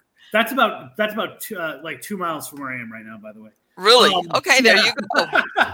So, one of my favorite stories that I always bring in is about a cop in Punta Gorda, Florida, who's killed. And and he's for all intents and purposes, no one in the world other than the jury thinks that this guy did it. A guy by the name of Isaiah Cooper. And his it's a really long story, but his sentence is eventually commuted. Okay. And so he is now serving life in prison, but not being hung. And so he's sent off to this work camp, this famously, notoriously vicious work camp in DeLand, right? In DeLand, Florida. So on the edge of the Ocala, right? And he's working the land, and he looks up at the guy who's on the horse with the gun watching him, laughs, and runs into the swamp. And now, whether you think it was an inside job, which maybe it was, or just this is the story. The cop said, the guard said, I was going to chase him into the woods, but I didn't want to ruin my new shoes. Yeah, man, those new shoe things. You know what they used to have around here, the area that they would use convicts labor for? Turpentine. Yeah, they would farm turpentine, and they said it was brutal work. So what would happen is, especially in the area, one of the other projects, this is hand in hand with the Lake Panasoffkee one, because the town that Lake Panasoffkee is in, most people would say it's Bushnell, right? Right, yeah. It's actually a town called Pemberton Ferry.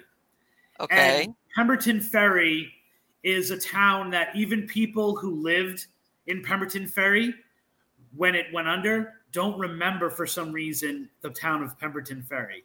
Like, it's literally, if you know Brooksville. Yes, I do. It is the sister city of Brooksville, and it was the more successful of the towns. Okay.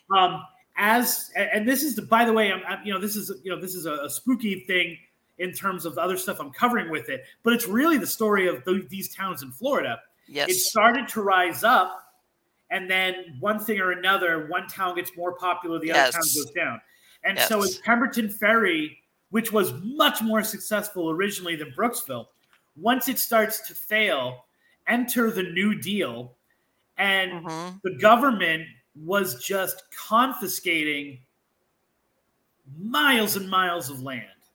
And so the federal government took over much of Sumter County and mined it for turpentine, and then left and completely wiped out the history of a lot of the things that were on that land. And that happens when I talk Central Florida, I always talk Central Florida, not Central Florida, not Orlando, but the things that are not from north to south. Right. The thing is, people out here, there's been the phosphate mining. And I mean, there came a point where, and of course, like the citrus industry also, but believe it or not, back in 1885, they had a freeze. I've seen pictures of icicles handing. And as far as when you were saying about people coming down here, what they were farming was a lot of times was citrus, not all the time, but it was citrus. Remember once upon a time, Florida was a big citrus state until the canker took over. Well, and that freeze and another one that happened about 20 years later really put the kibosh on it. And it did. It did. A lot of people don't realize, which is why now Arcadia South is really where the citrus is, and it's no longer in Tangerine and Citrus County, like these places that were historically people got wise, and that was replaced, like you were saying, with turpentine, with phosphorus, which was like finding gold, and then oddly enough, celery and artichokes. Yes. Celery Avenue. There's it's like an unusual thing. Most people don't know that about as far as. I think I could actually almost write a book called Celery Hauntings, because I have enough ghost stories that revolve around celery. Yes. That could almost constitute their own book, because people don't realize. What is it? Is it Sanford? Isn't it out of Sanford that they have the celery? Yeah, Celery except Road. The Phantom White Horse on The Celery Phantom Road. White Horse that was buried there. Yep. But you know what? It's really funny because like when you were talking about roads, like I grew up in South Florida. I mean, I was all over Florida, but I grew up. Yeah. You were talking about in Massachusetts, well, in Ocala, but in Massachusetts, well, that Fall River area where these areas are used as dumping grounds. South Florida, there's that US 41 that connects between the east and the west coast Miami. of Yep. Miami Trail. Let me tell you something. That was infamous for many, many, many years. This is before the cocaine wars in Miami. I'm talking way before as a dumping Yeah. ground. Yeah. If the insects, the crocodile, or I mean the alligators or the insects didn't get it, don't worry about it, because if they ever found anything, there was no way you would have remnants of remains. Yeah, I was just talking to my students today because they were talking about there's a road right where we are which goes parallel with 41 called Burnt Store. Yes. It actually intersects at some point with 41.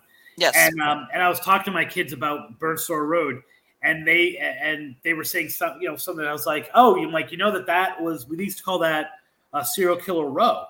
And I'm like, well, why was that? I'm like, because serial killers were known to dump bodies onto the side of the road of Burnt Store Road because the hogs would just eat everything. Yeah.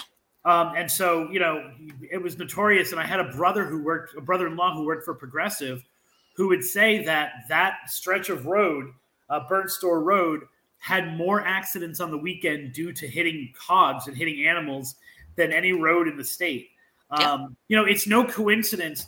As I'm finding these ghostly legends, and as I start to do this work, I start to uncover all these towns, these small towns with their own ghost stories. Oh yeah, it's no coincidence that I can, when I drive down 41, 41 to me is there's this ghostly legend, and there's that ghostly legend, and there's that ghostly legend.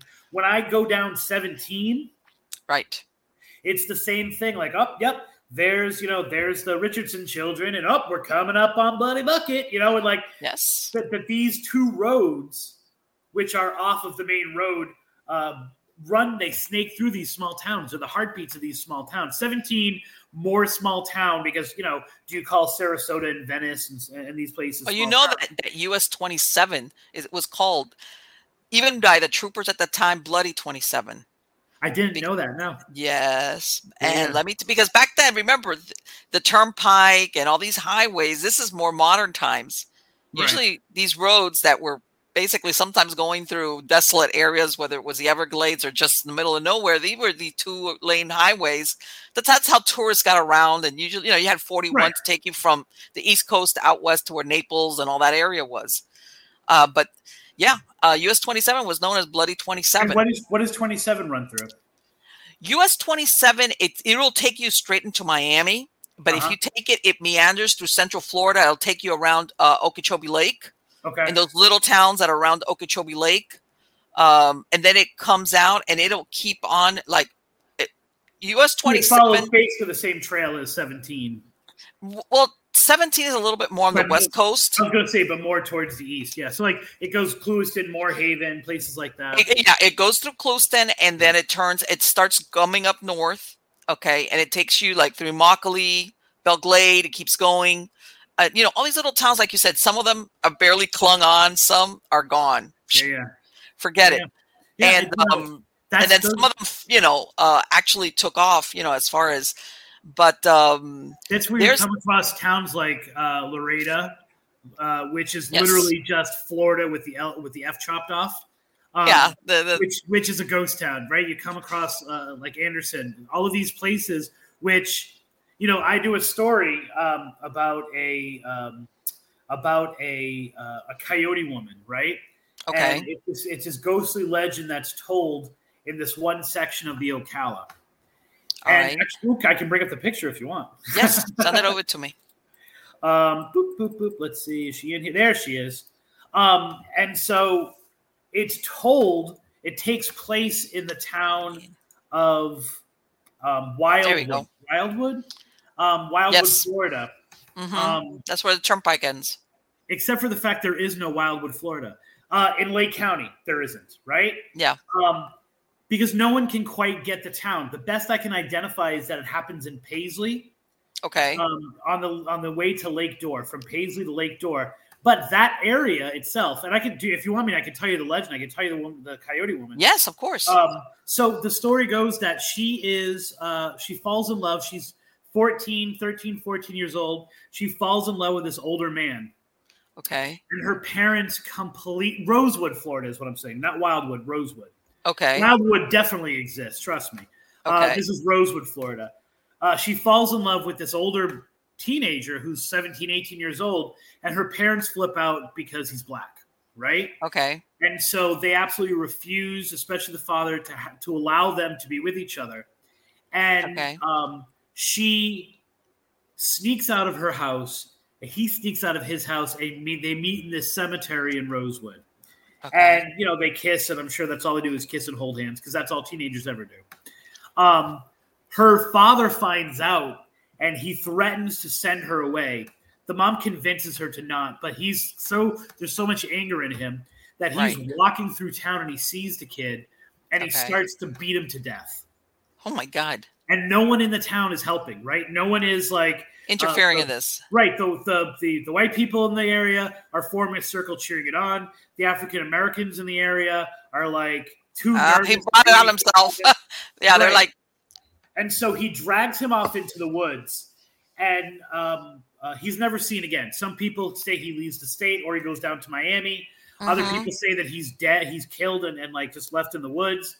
Right. She's walking through town a little time later. She sees the blood, and she's asking people, what's going on with this? Like, what? And no one will answer her. And she finally gets out that he has beaten to death this man who she loves. And she's like, well, why didn't anybody help him? And she's like, and they're all kind of like half laughing, half, embarrassed. And so she runs back home, gets her father's gun. And when her father comes home, she, says the name of the man she loves, and she shoots him 3 times. Oh boy. And she's completely now freaked out. She's killed her father. She knows that something bad's going to happen. She knows her mom is going to come home and she can't stand to see her mom. So she runs to the only place that is safe for her, which is this cemetery. Okay. And she lies down on the grave and she's bawling her eyes out. And as she starts to cry, a pack of coyotes start to circle the cemetery. Okay. And she's crying louder and louder, and they're circling faster. Now they're howling, and now she's screaming with grief. And the scream is mixing with these howls to make this weird kind of sound. And finally, it's too much, and she puts the gun to her head and she kills herself. Wow. Except for the fact that she transforms, almost like a Wendigo, she transforms into this half woman, half coyote, and jumps into the pack and disappears. And it's said that she still stalks that woods looking for men who do bad things. That's the way that it's phrased in the story. And that's to account for a lot of the disappearances that are in that area. Okay. And one of the things to do in that area is they go to the cemetery, they lie on the graves, they cross their arms like this, as they're lying on these graves, and they wait to hear the coyotes. And the last person to leave the cemetery, to not freak out by doing this and leave the cemetery, is the winner, right? He's the big man. Yes. And so you think it's a story, it's a folklore, it's a cautionary tale. The name Rosewood probably comes from Rosewood, Florida, which is on the West Coast. Right. Which is the site of the famous Rosewood Massacre, where they burnt an African-American town to the ground after this shootout and everything. So there's a racial thing there that might have transferred over into this story. Right.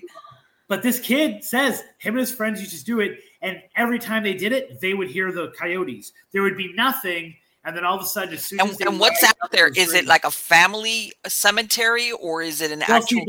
That's what kind of got me talking about it, because they say Rosewood, but some say it's Paisley. Yet it used to be called Shockley, Florida. And Shockley is actually the name. If you can see, kind of slightly, the smaller picture down here. Shockley is the name of that cemetery because the Shockley family, which it's a family cemetery, is they used to run the town. So before it was Paisley, before it was anything else, it was kind of known as Shockley Settlement. So, right. Yeah, that's what you got for establishing a settlement. Exactly, yeah, and that's things got named after your family. Exactly. So you have places like Deltona was called Salisville. You know what I'm saying? Like yes. You have all of these places, especially in Central Florida, that were named after the person with the most money or the biggest plantation, the biggest settlement, until it became something else. So when you're tracking these legends, they hit on different towns. Right. That's why you have all these somethingville, town. Exactly. That some variation. You're looking for a town name that no one has called it that for 100 years, and it's gone through several different things. Like one of my favorites is a ghost story out of the Panhandle in a place that's called the name of the town used to be called Coon Hill, but now it's like called Chickamauga. But now it's not really called that; it's called something else. And so you're trying to track this legend that you hear about this place, and you're like, it's 3 towns away from what it used to be called when the story starts. Right, because that was the thing. Also, some of these names were official, but not really. Like everybody knew what the name of the town was. Yeah. So even a place like I was saying, Loretta, which is spelled Florida. So I always say it's called Loretta, Florida. It was originally Istapoca, but then the other town on the other side of Lake Istapoca, they wanted to call themselves Istapoca. Yes. So then it was called Cooper, and then it was called Sunnyvale, and then it was called until they finally settled on Loretta. But who gives a crap? Because 20 years later, the town went under. Right, and I know sometimes when they got a post office, it was a big deal because that meant you were like, and the power that post office had to name that area was absolute. Yes, exactly. So Loretta, Florida was named by the postmistress, and what this does is it creates not only an atmosphere for folklore because, people say that Loretta, Florida went under because of a witch's curse, right? Really? That there's a witch and there's an amazing story having to do with that. But the fact of the matter is it was a small little town. World War II happened. Half the people who lived in the town went to go fight in World War II. And like 90% of those people, once they got a taste of what life was like outside Florida, they ain't never coming back. Like some of them died in the war and the other ones went, why would I go back to this small little town in Florida now that I have a taste of what the world is? Sure. And so the town started to fail. And as it got worse and worse, they put more and more emphasis on this witch who had died in the town. And so, boom. They cursed it. What did it say? No, she cursed them. Yeah, exactly. Yeah. So what happened was that one of the men in the town approached her and wanted a love potion. Okay. And so she agreed to make him this love potion. They met at the bridge over Arbuckle Creek, and she upped the ante. This is the story. She upped the ante, and instead she wanted his firstborn child for this love potion. Oh, boy. And he completely flipped out, and he ended up throwing her off the bridge where she gets impaled on a tree that's in the swampy water, right? Okay. He pulls her out. He weighs her body down, and he takes off. He's supposedly never seen again. The townspeople find her because her body doesn't stay, right. It floats up. It floats back up. And so they take her out, and they had been using her for her remedies and all this stuff like that for years, right? But then when it comes time to kind of honor her afterwards, they're like, she can't come into our cemeteries. She can't. So they kind of bury her in town, but not in a cemetery. There's no. Let me tell you, back then they were real particular who they allowed to be buried in a cemetery. Now people driving on that stretch of road, in Arbuckle, driving over this bridge over Arbuckle Creek, start seeing her ghost on the bridge. Interesting. And they're driving through her. They're getting into car accidents, trying to swerve not to hit her. As this is happening, more and more people are leaving town and more businesses are going under. And so they're like, it's got to be because of the witch. So they do the only thing that they consider honorable, which is they dig up her body and they bury her in a different town, right? We're still not going to bury her in a cemetery. Right. So it's great. So but no, the sightings keep going on. The sightings keep happening. The sightings keep happening. So they dig her up again, but this time they burn her, they cremate her, and they scatter her ashes in another county. The haunting is still happening. The ghost is still being seen on the bridge. It's like they eventually burn her house down, the shack that she used to live in. Right. But it's too late. The town goes under. The ghost is still there at the bridge. There's also maybe the ghost of the man who killed her and his son. Oh my God! Still at that bridge. The story remains. The ghost remains, but the town is not there anymore. It's gone. It's gone. Yes. Yeah. And so I love those stories. And the moral of the story is two things. One, if you're going to build a town, don't build it on Lake Istapoca, which means the land where people die, the water where people die. That's what it means in Seminole. So never build your town next to the lake where people die. Right. And two, and this works a lot better when my kids are here to do the punchline, and number two, never fall in love. Thank you. It's like, yeah, that'll work. No. Yeah. Well, so if you remember the old Woody Woodpecker cartoons, if Woody had just gone to the police, none of this ever would have happened. Of course. If you had not wanted to fall in love, you could have saved the entire town. But unfortunately, it's like you. Yeah, you know what? It's really funny though, but you always hear those love potions. Things always go wrong somehow. Always go wrong, right? You can't mess with fate. And you can't mess with love, Sure. Even the genie in Aladdin says you can't make someone love you. Right, exactly. I think that's very. I'm going to circle back all the way back to real quick, Chris, to the original, which was that the Fall River murders. Yeah. Okay, because you have an inside scoop on this that was missing. Like I said, it's so fresh in my mind because I saw it. Do you really think then? Because both of these people are in jail. Yeah. Okay. It's important to note that Robin Murphy is not in jail for the murders, though. Right. No. Well, she went and then she got out. What was it? Why was it that she was sent back in? She violated her parole somehow. Yes, violated her parole. So she violated her parole less than 10 years ago because it happened after my book. She was still in jail, waiting to be paroled. Was paroled when I moved down here to Florida. And then she violated her parole somehow by committing another crime. And so she's back more for her parole violation than for that actual crime. Right. And then I believe there were other crimes that were attached to it. Right. She was out for a while though. She didn't go right back in. She was out for a while, for a few years when she got released. Not too long because, I haven't been down here in Florida that long, but she was probably out for maybe 5 or 6 years. Yeah. She didn't go, you would think, man, you would never catch her doing anything to go back in. But do you think, because they make it look like, because if you look at the thing, basically she's saying that as she's growing up in this dysfunctional household and she's being molested, this is as a teenager before she becomes, that she tried telling, but nobody cared. And that's basically why she became so hard-hearted. I don't know what to call it. Yeah. Do you think that she was really involved in either of those? Yeah.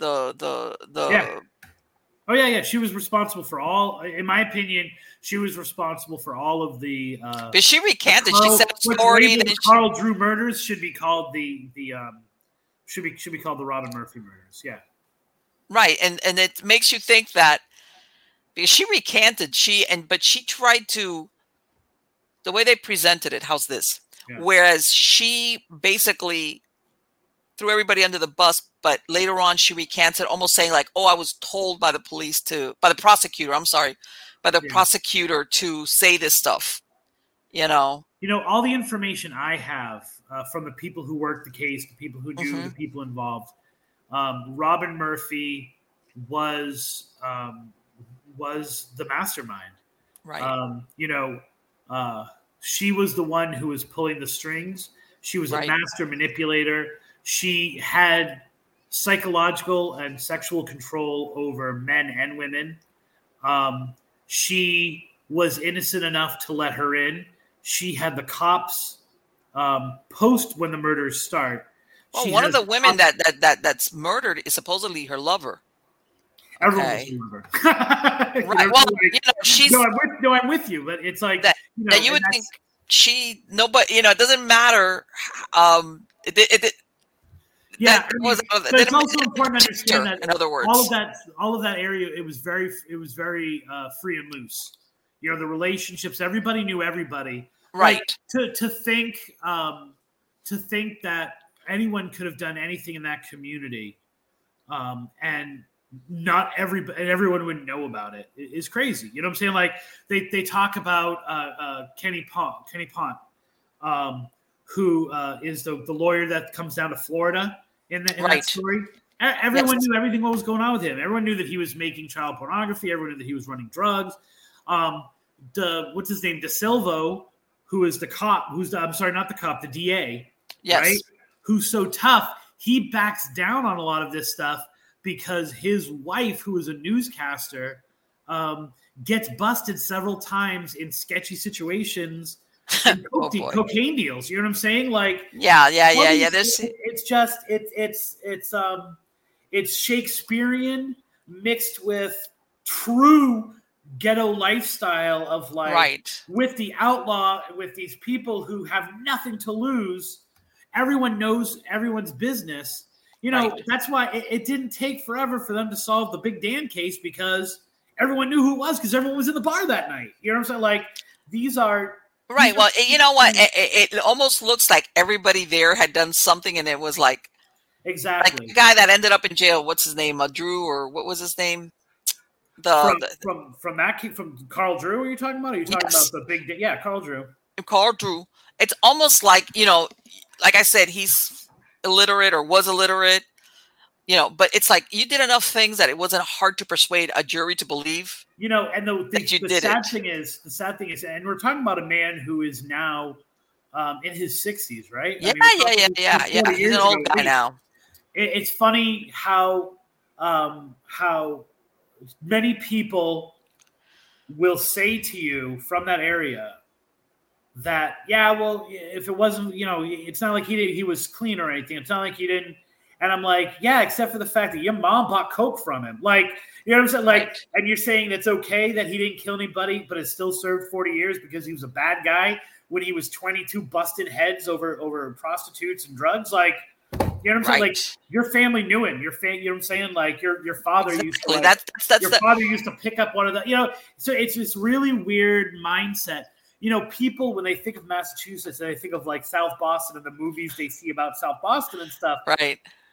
South Boston ain't like that anymore, but you know what is? Like the Fall River, New Bedford area. Like, everyone knows everyone. Everyone has something on everyone. And it's like, it's like that perfect balance that if one brick falls, there's going to be a lot of things going tumbling. And so no one touches any of the bricks because everyone knows something. And everyone knows. Yeah, that game Jenga. Don't pull that out because you never know. Exactly. Yes. So it's a delicate balance, and then every once in a while, and it's not even every once in a while, right? Like the whole point, even though it gets derailed, of that documentary is this town of Fall River, and I always include Fall River, New Bedford together, right? As part of kind of a very similar syndrome to the Ocala.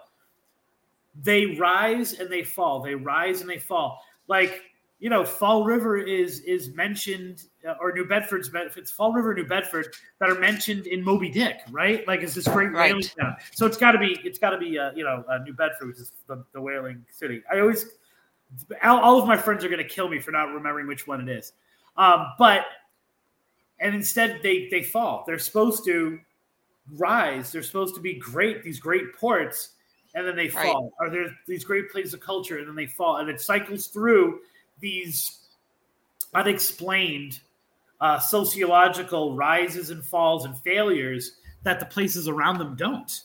Well, this is the thing. At the end of the thing, like I said, at the beginning, it's very intriguing because they're putting that satanic cult thing. And then at the end, they're kind of saying, well, you know what? There's churches, especially the Catholicism, like, there's a lot of religion here, which made it easy to believe of the satanic angle. And I'm thinking to myself, come on, stop blaming it on too many churches, or people having religious beliefs. Yeah. Okay. And the funny thing is that in all of that, they don't really talk about the voodoo background of the Portuguese people and of the Cape Verdean is what I was thinking of. People that are in that area. That is deeply influenced in the understanding, So a lot of the crime that was coming out of that, I just briefly mentioned.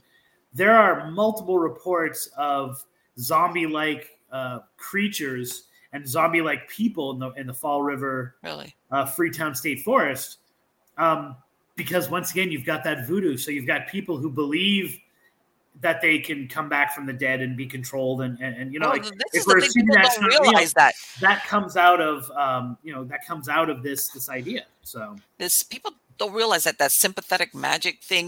When you think of the voodoo doll, and that if you get somebody's hair or something that belongs to them and you stick it on the doll, that's sympathetic magic, and you stick pins in it or whatever, you could have things happen. That you see that in different. We call it voodoo, but that sympathetic magic, you see it in a lot of the. How can I say? The official religion might be Catholicism, okay? But sometimes there's like an underground or cultish type of belief in that sympathetic magic, where you could do something to somebody with that.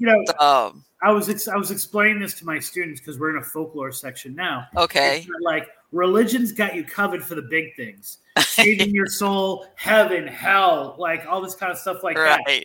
But if your crops are crappy, you're turning to folk magic, right? You're turning to oral superstitions and things like that, and that's where a lot of these ghost stories and a lot of these variations on major monotheistic religions come from. Is this idea that like God ain't gonna help with that rash that's on your ass? So like, you know what you gotta do for that? You gotta rub 2 crow eggs together, and you know what I'm saying? Like, okay.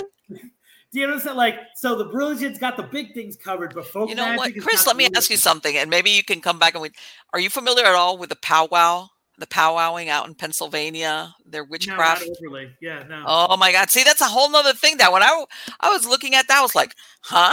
They have their own, it's a mixture of Christianity and spells and hexes and, well, that's really what Santeria and voodoo are as well. You know what I'm saying? And certain they're hidden, and I always mispronounce. I've got like 5 or 6 black holes in my brain for certain things.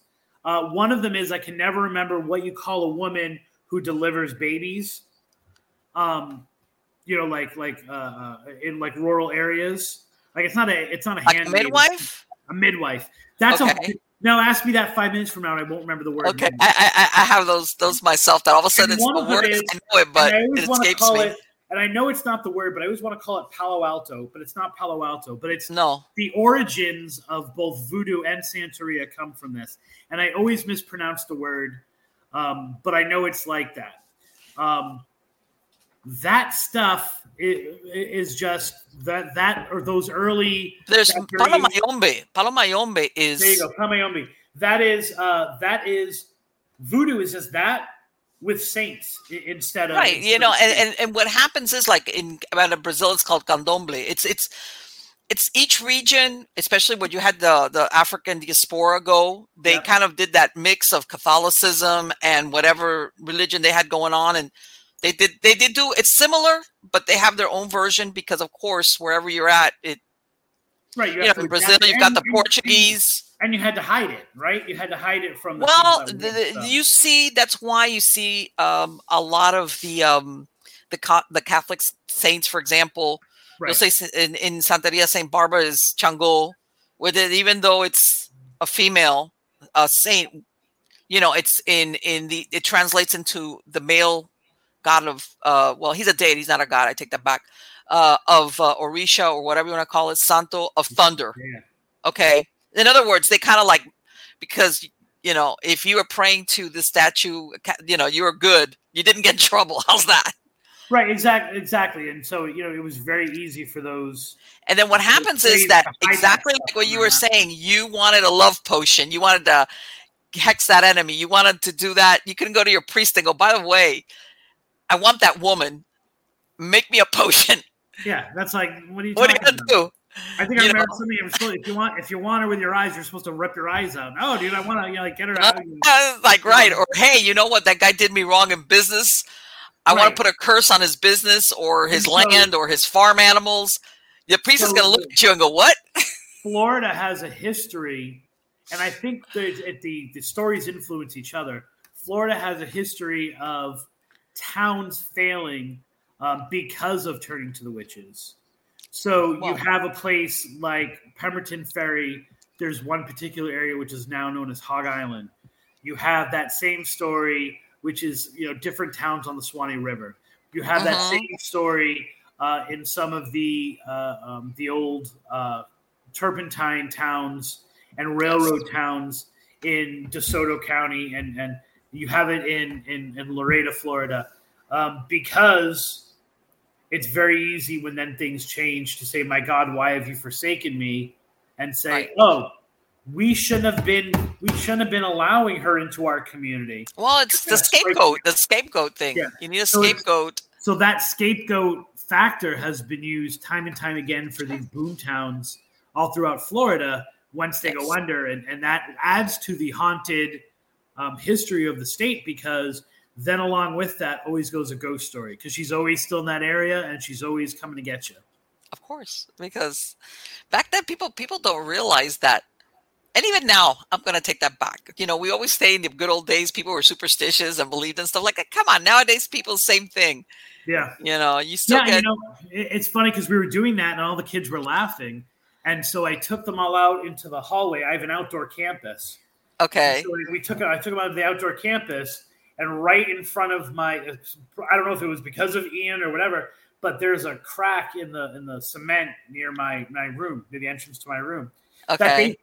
And I went, all right, then, why don't you step on that crack on the way back into the room? And the kids wouldn't do it, right? I was like, just in case. That's not real. And I do the same thing with them every year. Every year they go blah, blah, blah, but they won't do it. I'm like, I'll give you extra credit right now. I'll give you an A in the class right now. Go to the bathroom and go say Bloody Mary into the mirror, or do it tonight and film it and bring it in tomorrow. And they all joke and they all say, of course I'll do it. And I have yet to have a video of any of my students in 10 years of doing that lesson that bring me back anything that's like that, right? Or that do any of these things. They talk big, and yet in the back of their mind, that rural ritual magic still is very impactful, and still those superstitions, stepping on a crack or conjuring Candyman even, or flashing their lights a certain way at a certain intersection, still plays on their minds. Well, as a parting shot, I'm going to give you this story. This I heard recently. This priest is being interviewed. This was a few days ago, and he was interviewed like maybe a couple of months ago. This is not like once upon a time. He is one of the major exorcists for the Catholic Church. Sure. Out of the Vatican. We're not talking. He's the for real thing as far as the Vatican approved. He starts talking about how he's talking about different cases he's had of exorcisms, right? So he describes how one priest, who's also an exorcist, brings him a woman for exorcism. And, one of the things, I think that what the other priest was like, can you find out if she's really possessed, or are we talking mental illness? One of those deals, consult. Make a long story short. The lady, turns out that he did believe she had some type of possession, but in contrary to what like what he describes, the possession is not like what you see in the Exorcist movie where people do weird stuff. He describes how this lady put a curse on him, and he gets a very bad case of gout. Okay. For anybody it's a very painful, it's a painful condition, like when you get your big toe. For anybody that doesn't know what gout is, it can be really painful, and you have to be careful what you eat, and it's the way your body processes. Oh my God, acidic? No, is it? I can't remember what type of. Right, and usually it stems from when you had chicken pox or the mumps or something. Or something like that. Whatever. He says it was super painful, and he couldn't understand why he had gotten it. The lady goes off, never comes back. He's still not making this connection. He says, usually I would know what would trigger it, as far as diet, if I had eaten something. Finally, he says that it just dawns on him that this happened right after he has this interview talk with this woman. Yeah. And what he says, he talks about how he basically did an exorcism over his foot. Okay. Yeah. Voila, it's done. The next few days, he talks to the original priest who had sent this lady to see him. And the original priest tells him, look, I'm sorry I hadn't called you back. But he goes, what? Were you suffering from a case of gout? And the other priest goes, yes. How did you know that? Turns out, I'm telling you, this is a very credible source. This lady basically cursed both of them. Both of them. You know, with gout. With gout. And they had to do because there's different types of exorcisms and stuff like that. Basically, as a matter of fact, people don't realize that you even have to exercise when you're going to do even the salt and water. Even before you bless, you have to exercise it. And he was, and we're talking here, you would think, somebody who's a priest, not only a priest, but is an exorcist, you would think would be impervious to this kind of thing. Okay. And he wasn't. So when we're talking here about how much is superstition versus how much there is behind some of the superstitious beliefs. Yeah. Yeah. I mean, it's I always say, especially if there's no kids in the audience, when I'm doing my presentations, I'm like, if you don't think these are real, then why do you feel enlightened and excited when Santa's coming to town and you know there ain't no Santa, right? Sorry for your audience who's still under that impression. Like these things are powerful things, and what happens is we believe in, I think, many curses.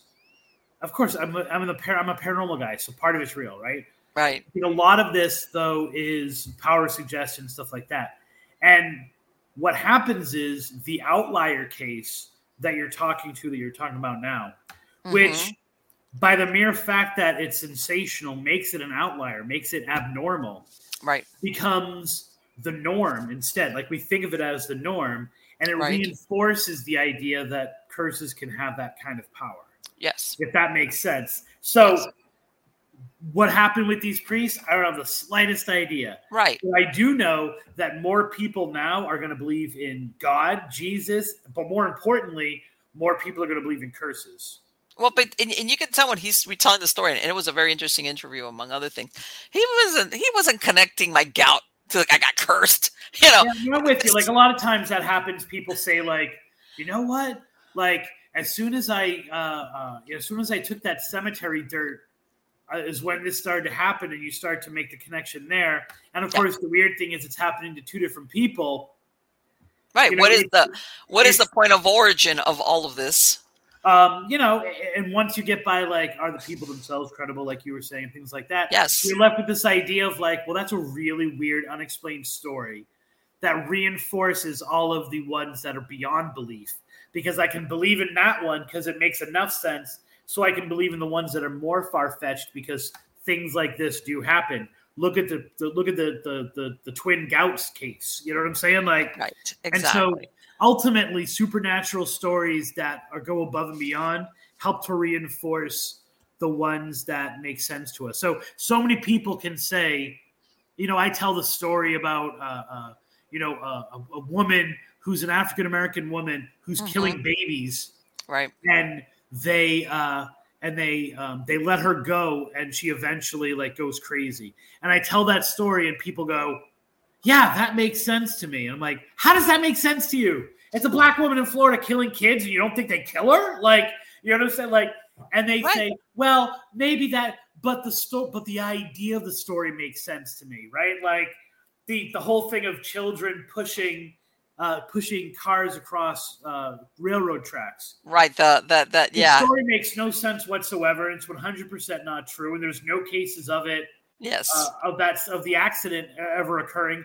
And exactly. People say, yeah, but it's a beautiful story, and so it could happen. So there's one in Florida. There's that other one in San Antonio, outside of San Antonio, where the same. It's like a. No, it's not. I know exactly what you're talking about. It's often cited as the origin for all this folklore, except for the fact it never happened.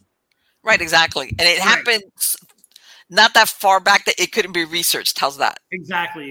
There are only 2 examples of fatal train wrecks that involved children, specifically a busload of children. Sure. And oddly enough, those two documented cases, there's one out west and then there's one in somewhere near Buffalo, New York.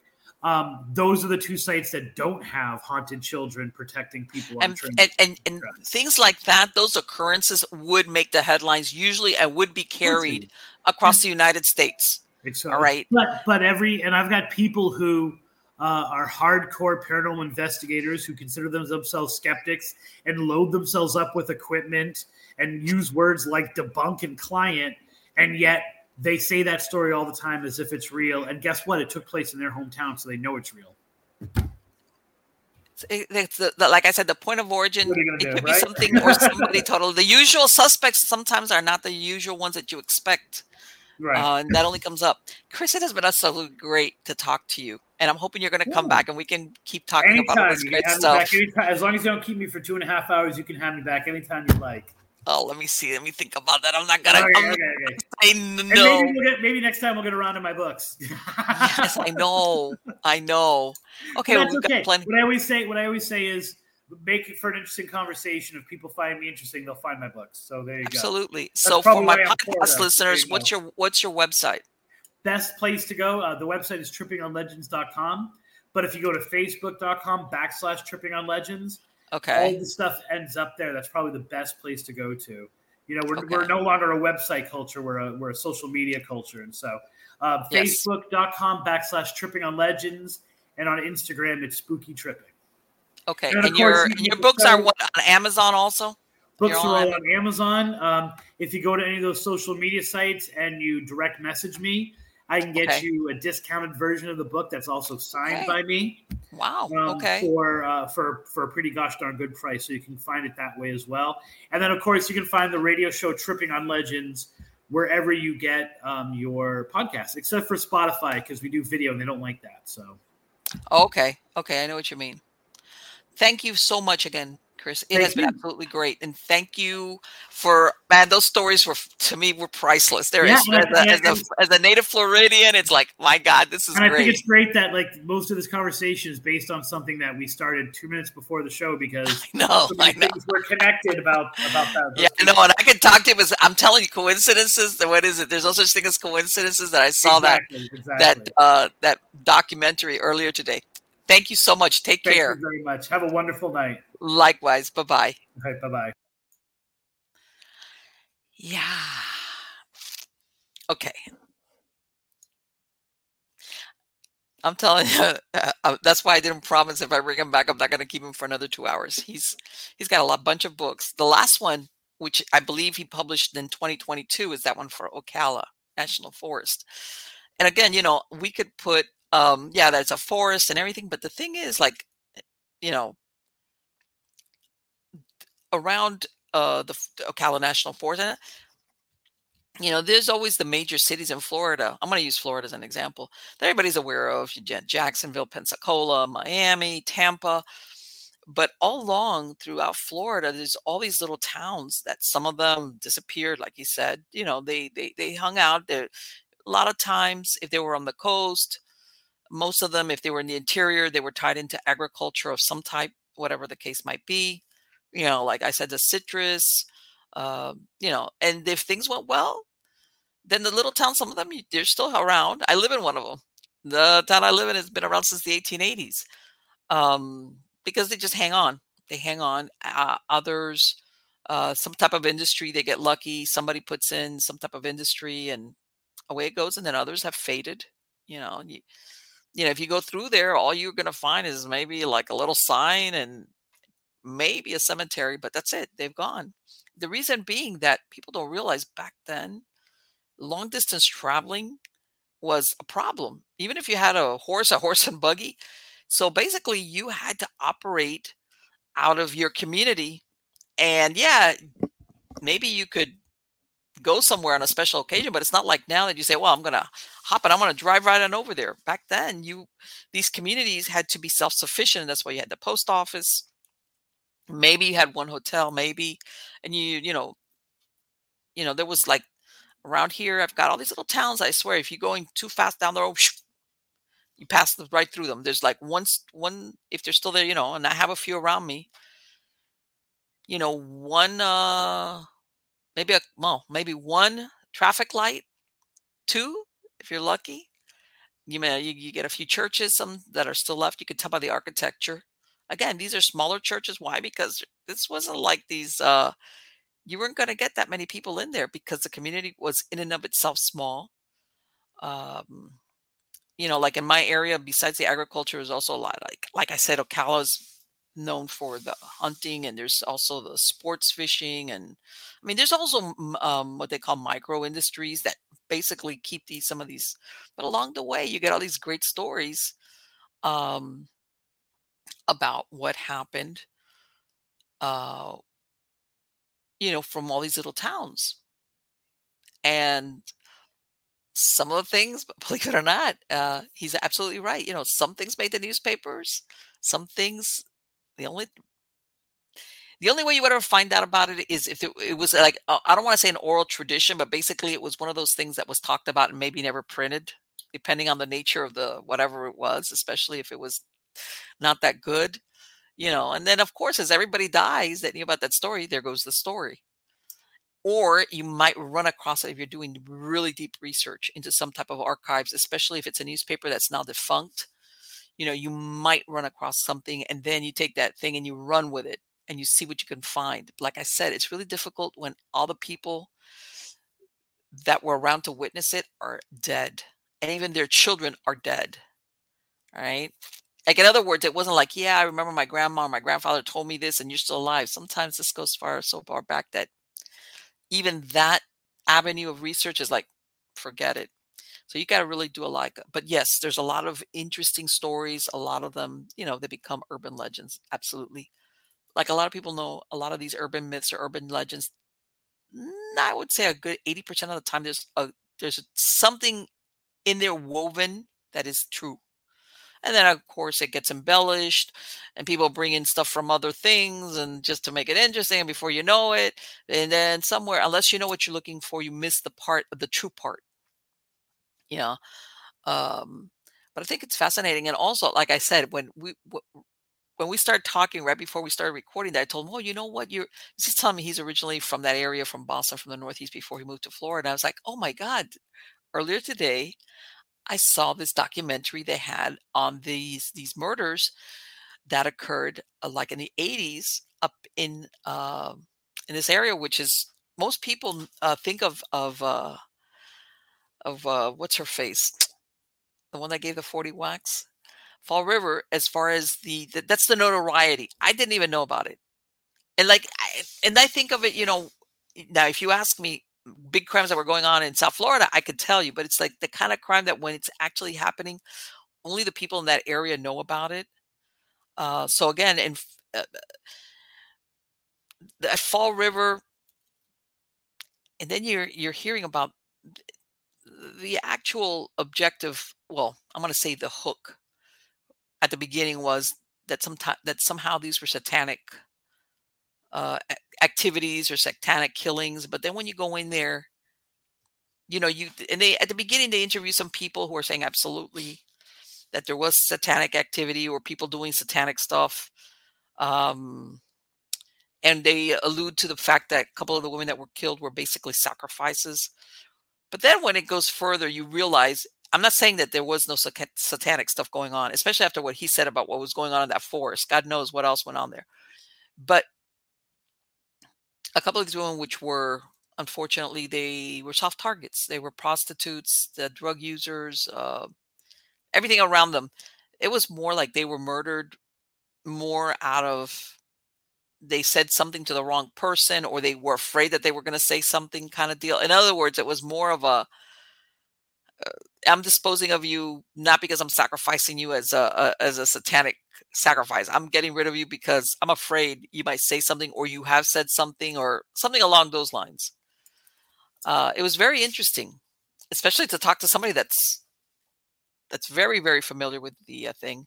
And one of the things I did, that I was surprised at the very beginning, they do interview this gentleman that he was at one point law enforcement, but he is consulted on as far as, or he's worked with into investigations that have occult, some type of occult whatever in it. And he absolutely said that what had been done to the bodies did have some type of satanic or occult connection. And then they didn't bring him back. They interview him at the very beginning of the documentary, and then because it's like a 4-part thing, then they didn't bring him back. Like, what else have you seen? Or does this look familiar? Like this case, this case, maybe these victims apparently don't have a connection, but I saw something similar in this other case that leads me to believe, like, hello, help. So I think, it was incredible. That's why I really love talking to him, because sometimes you get the inside scoop. And like he said, basically that the documentary was slanted a certain way. As far as, but by the time you reach the end, you're like, huh? And of course, if you present things a certain way and you omit certain things and you put it this way, and it's like, it's incredible not to come to that conclusion. And you can see that that's what's driving it. And knowing what I know and what I heard and what I observed, yeah, you could say, well, these murders happened because we're talking here, people that were basically living in the underbelly of society, for lack of a better word, drug use, prostitution, criminal activity, you name it. A lot of these girls were throwaways. And the guys, by the way, the guys also, you could tell when they do a background on their childhood, these kids were throwaways. There was nobody there to take care of them.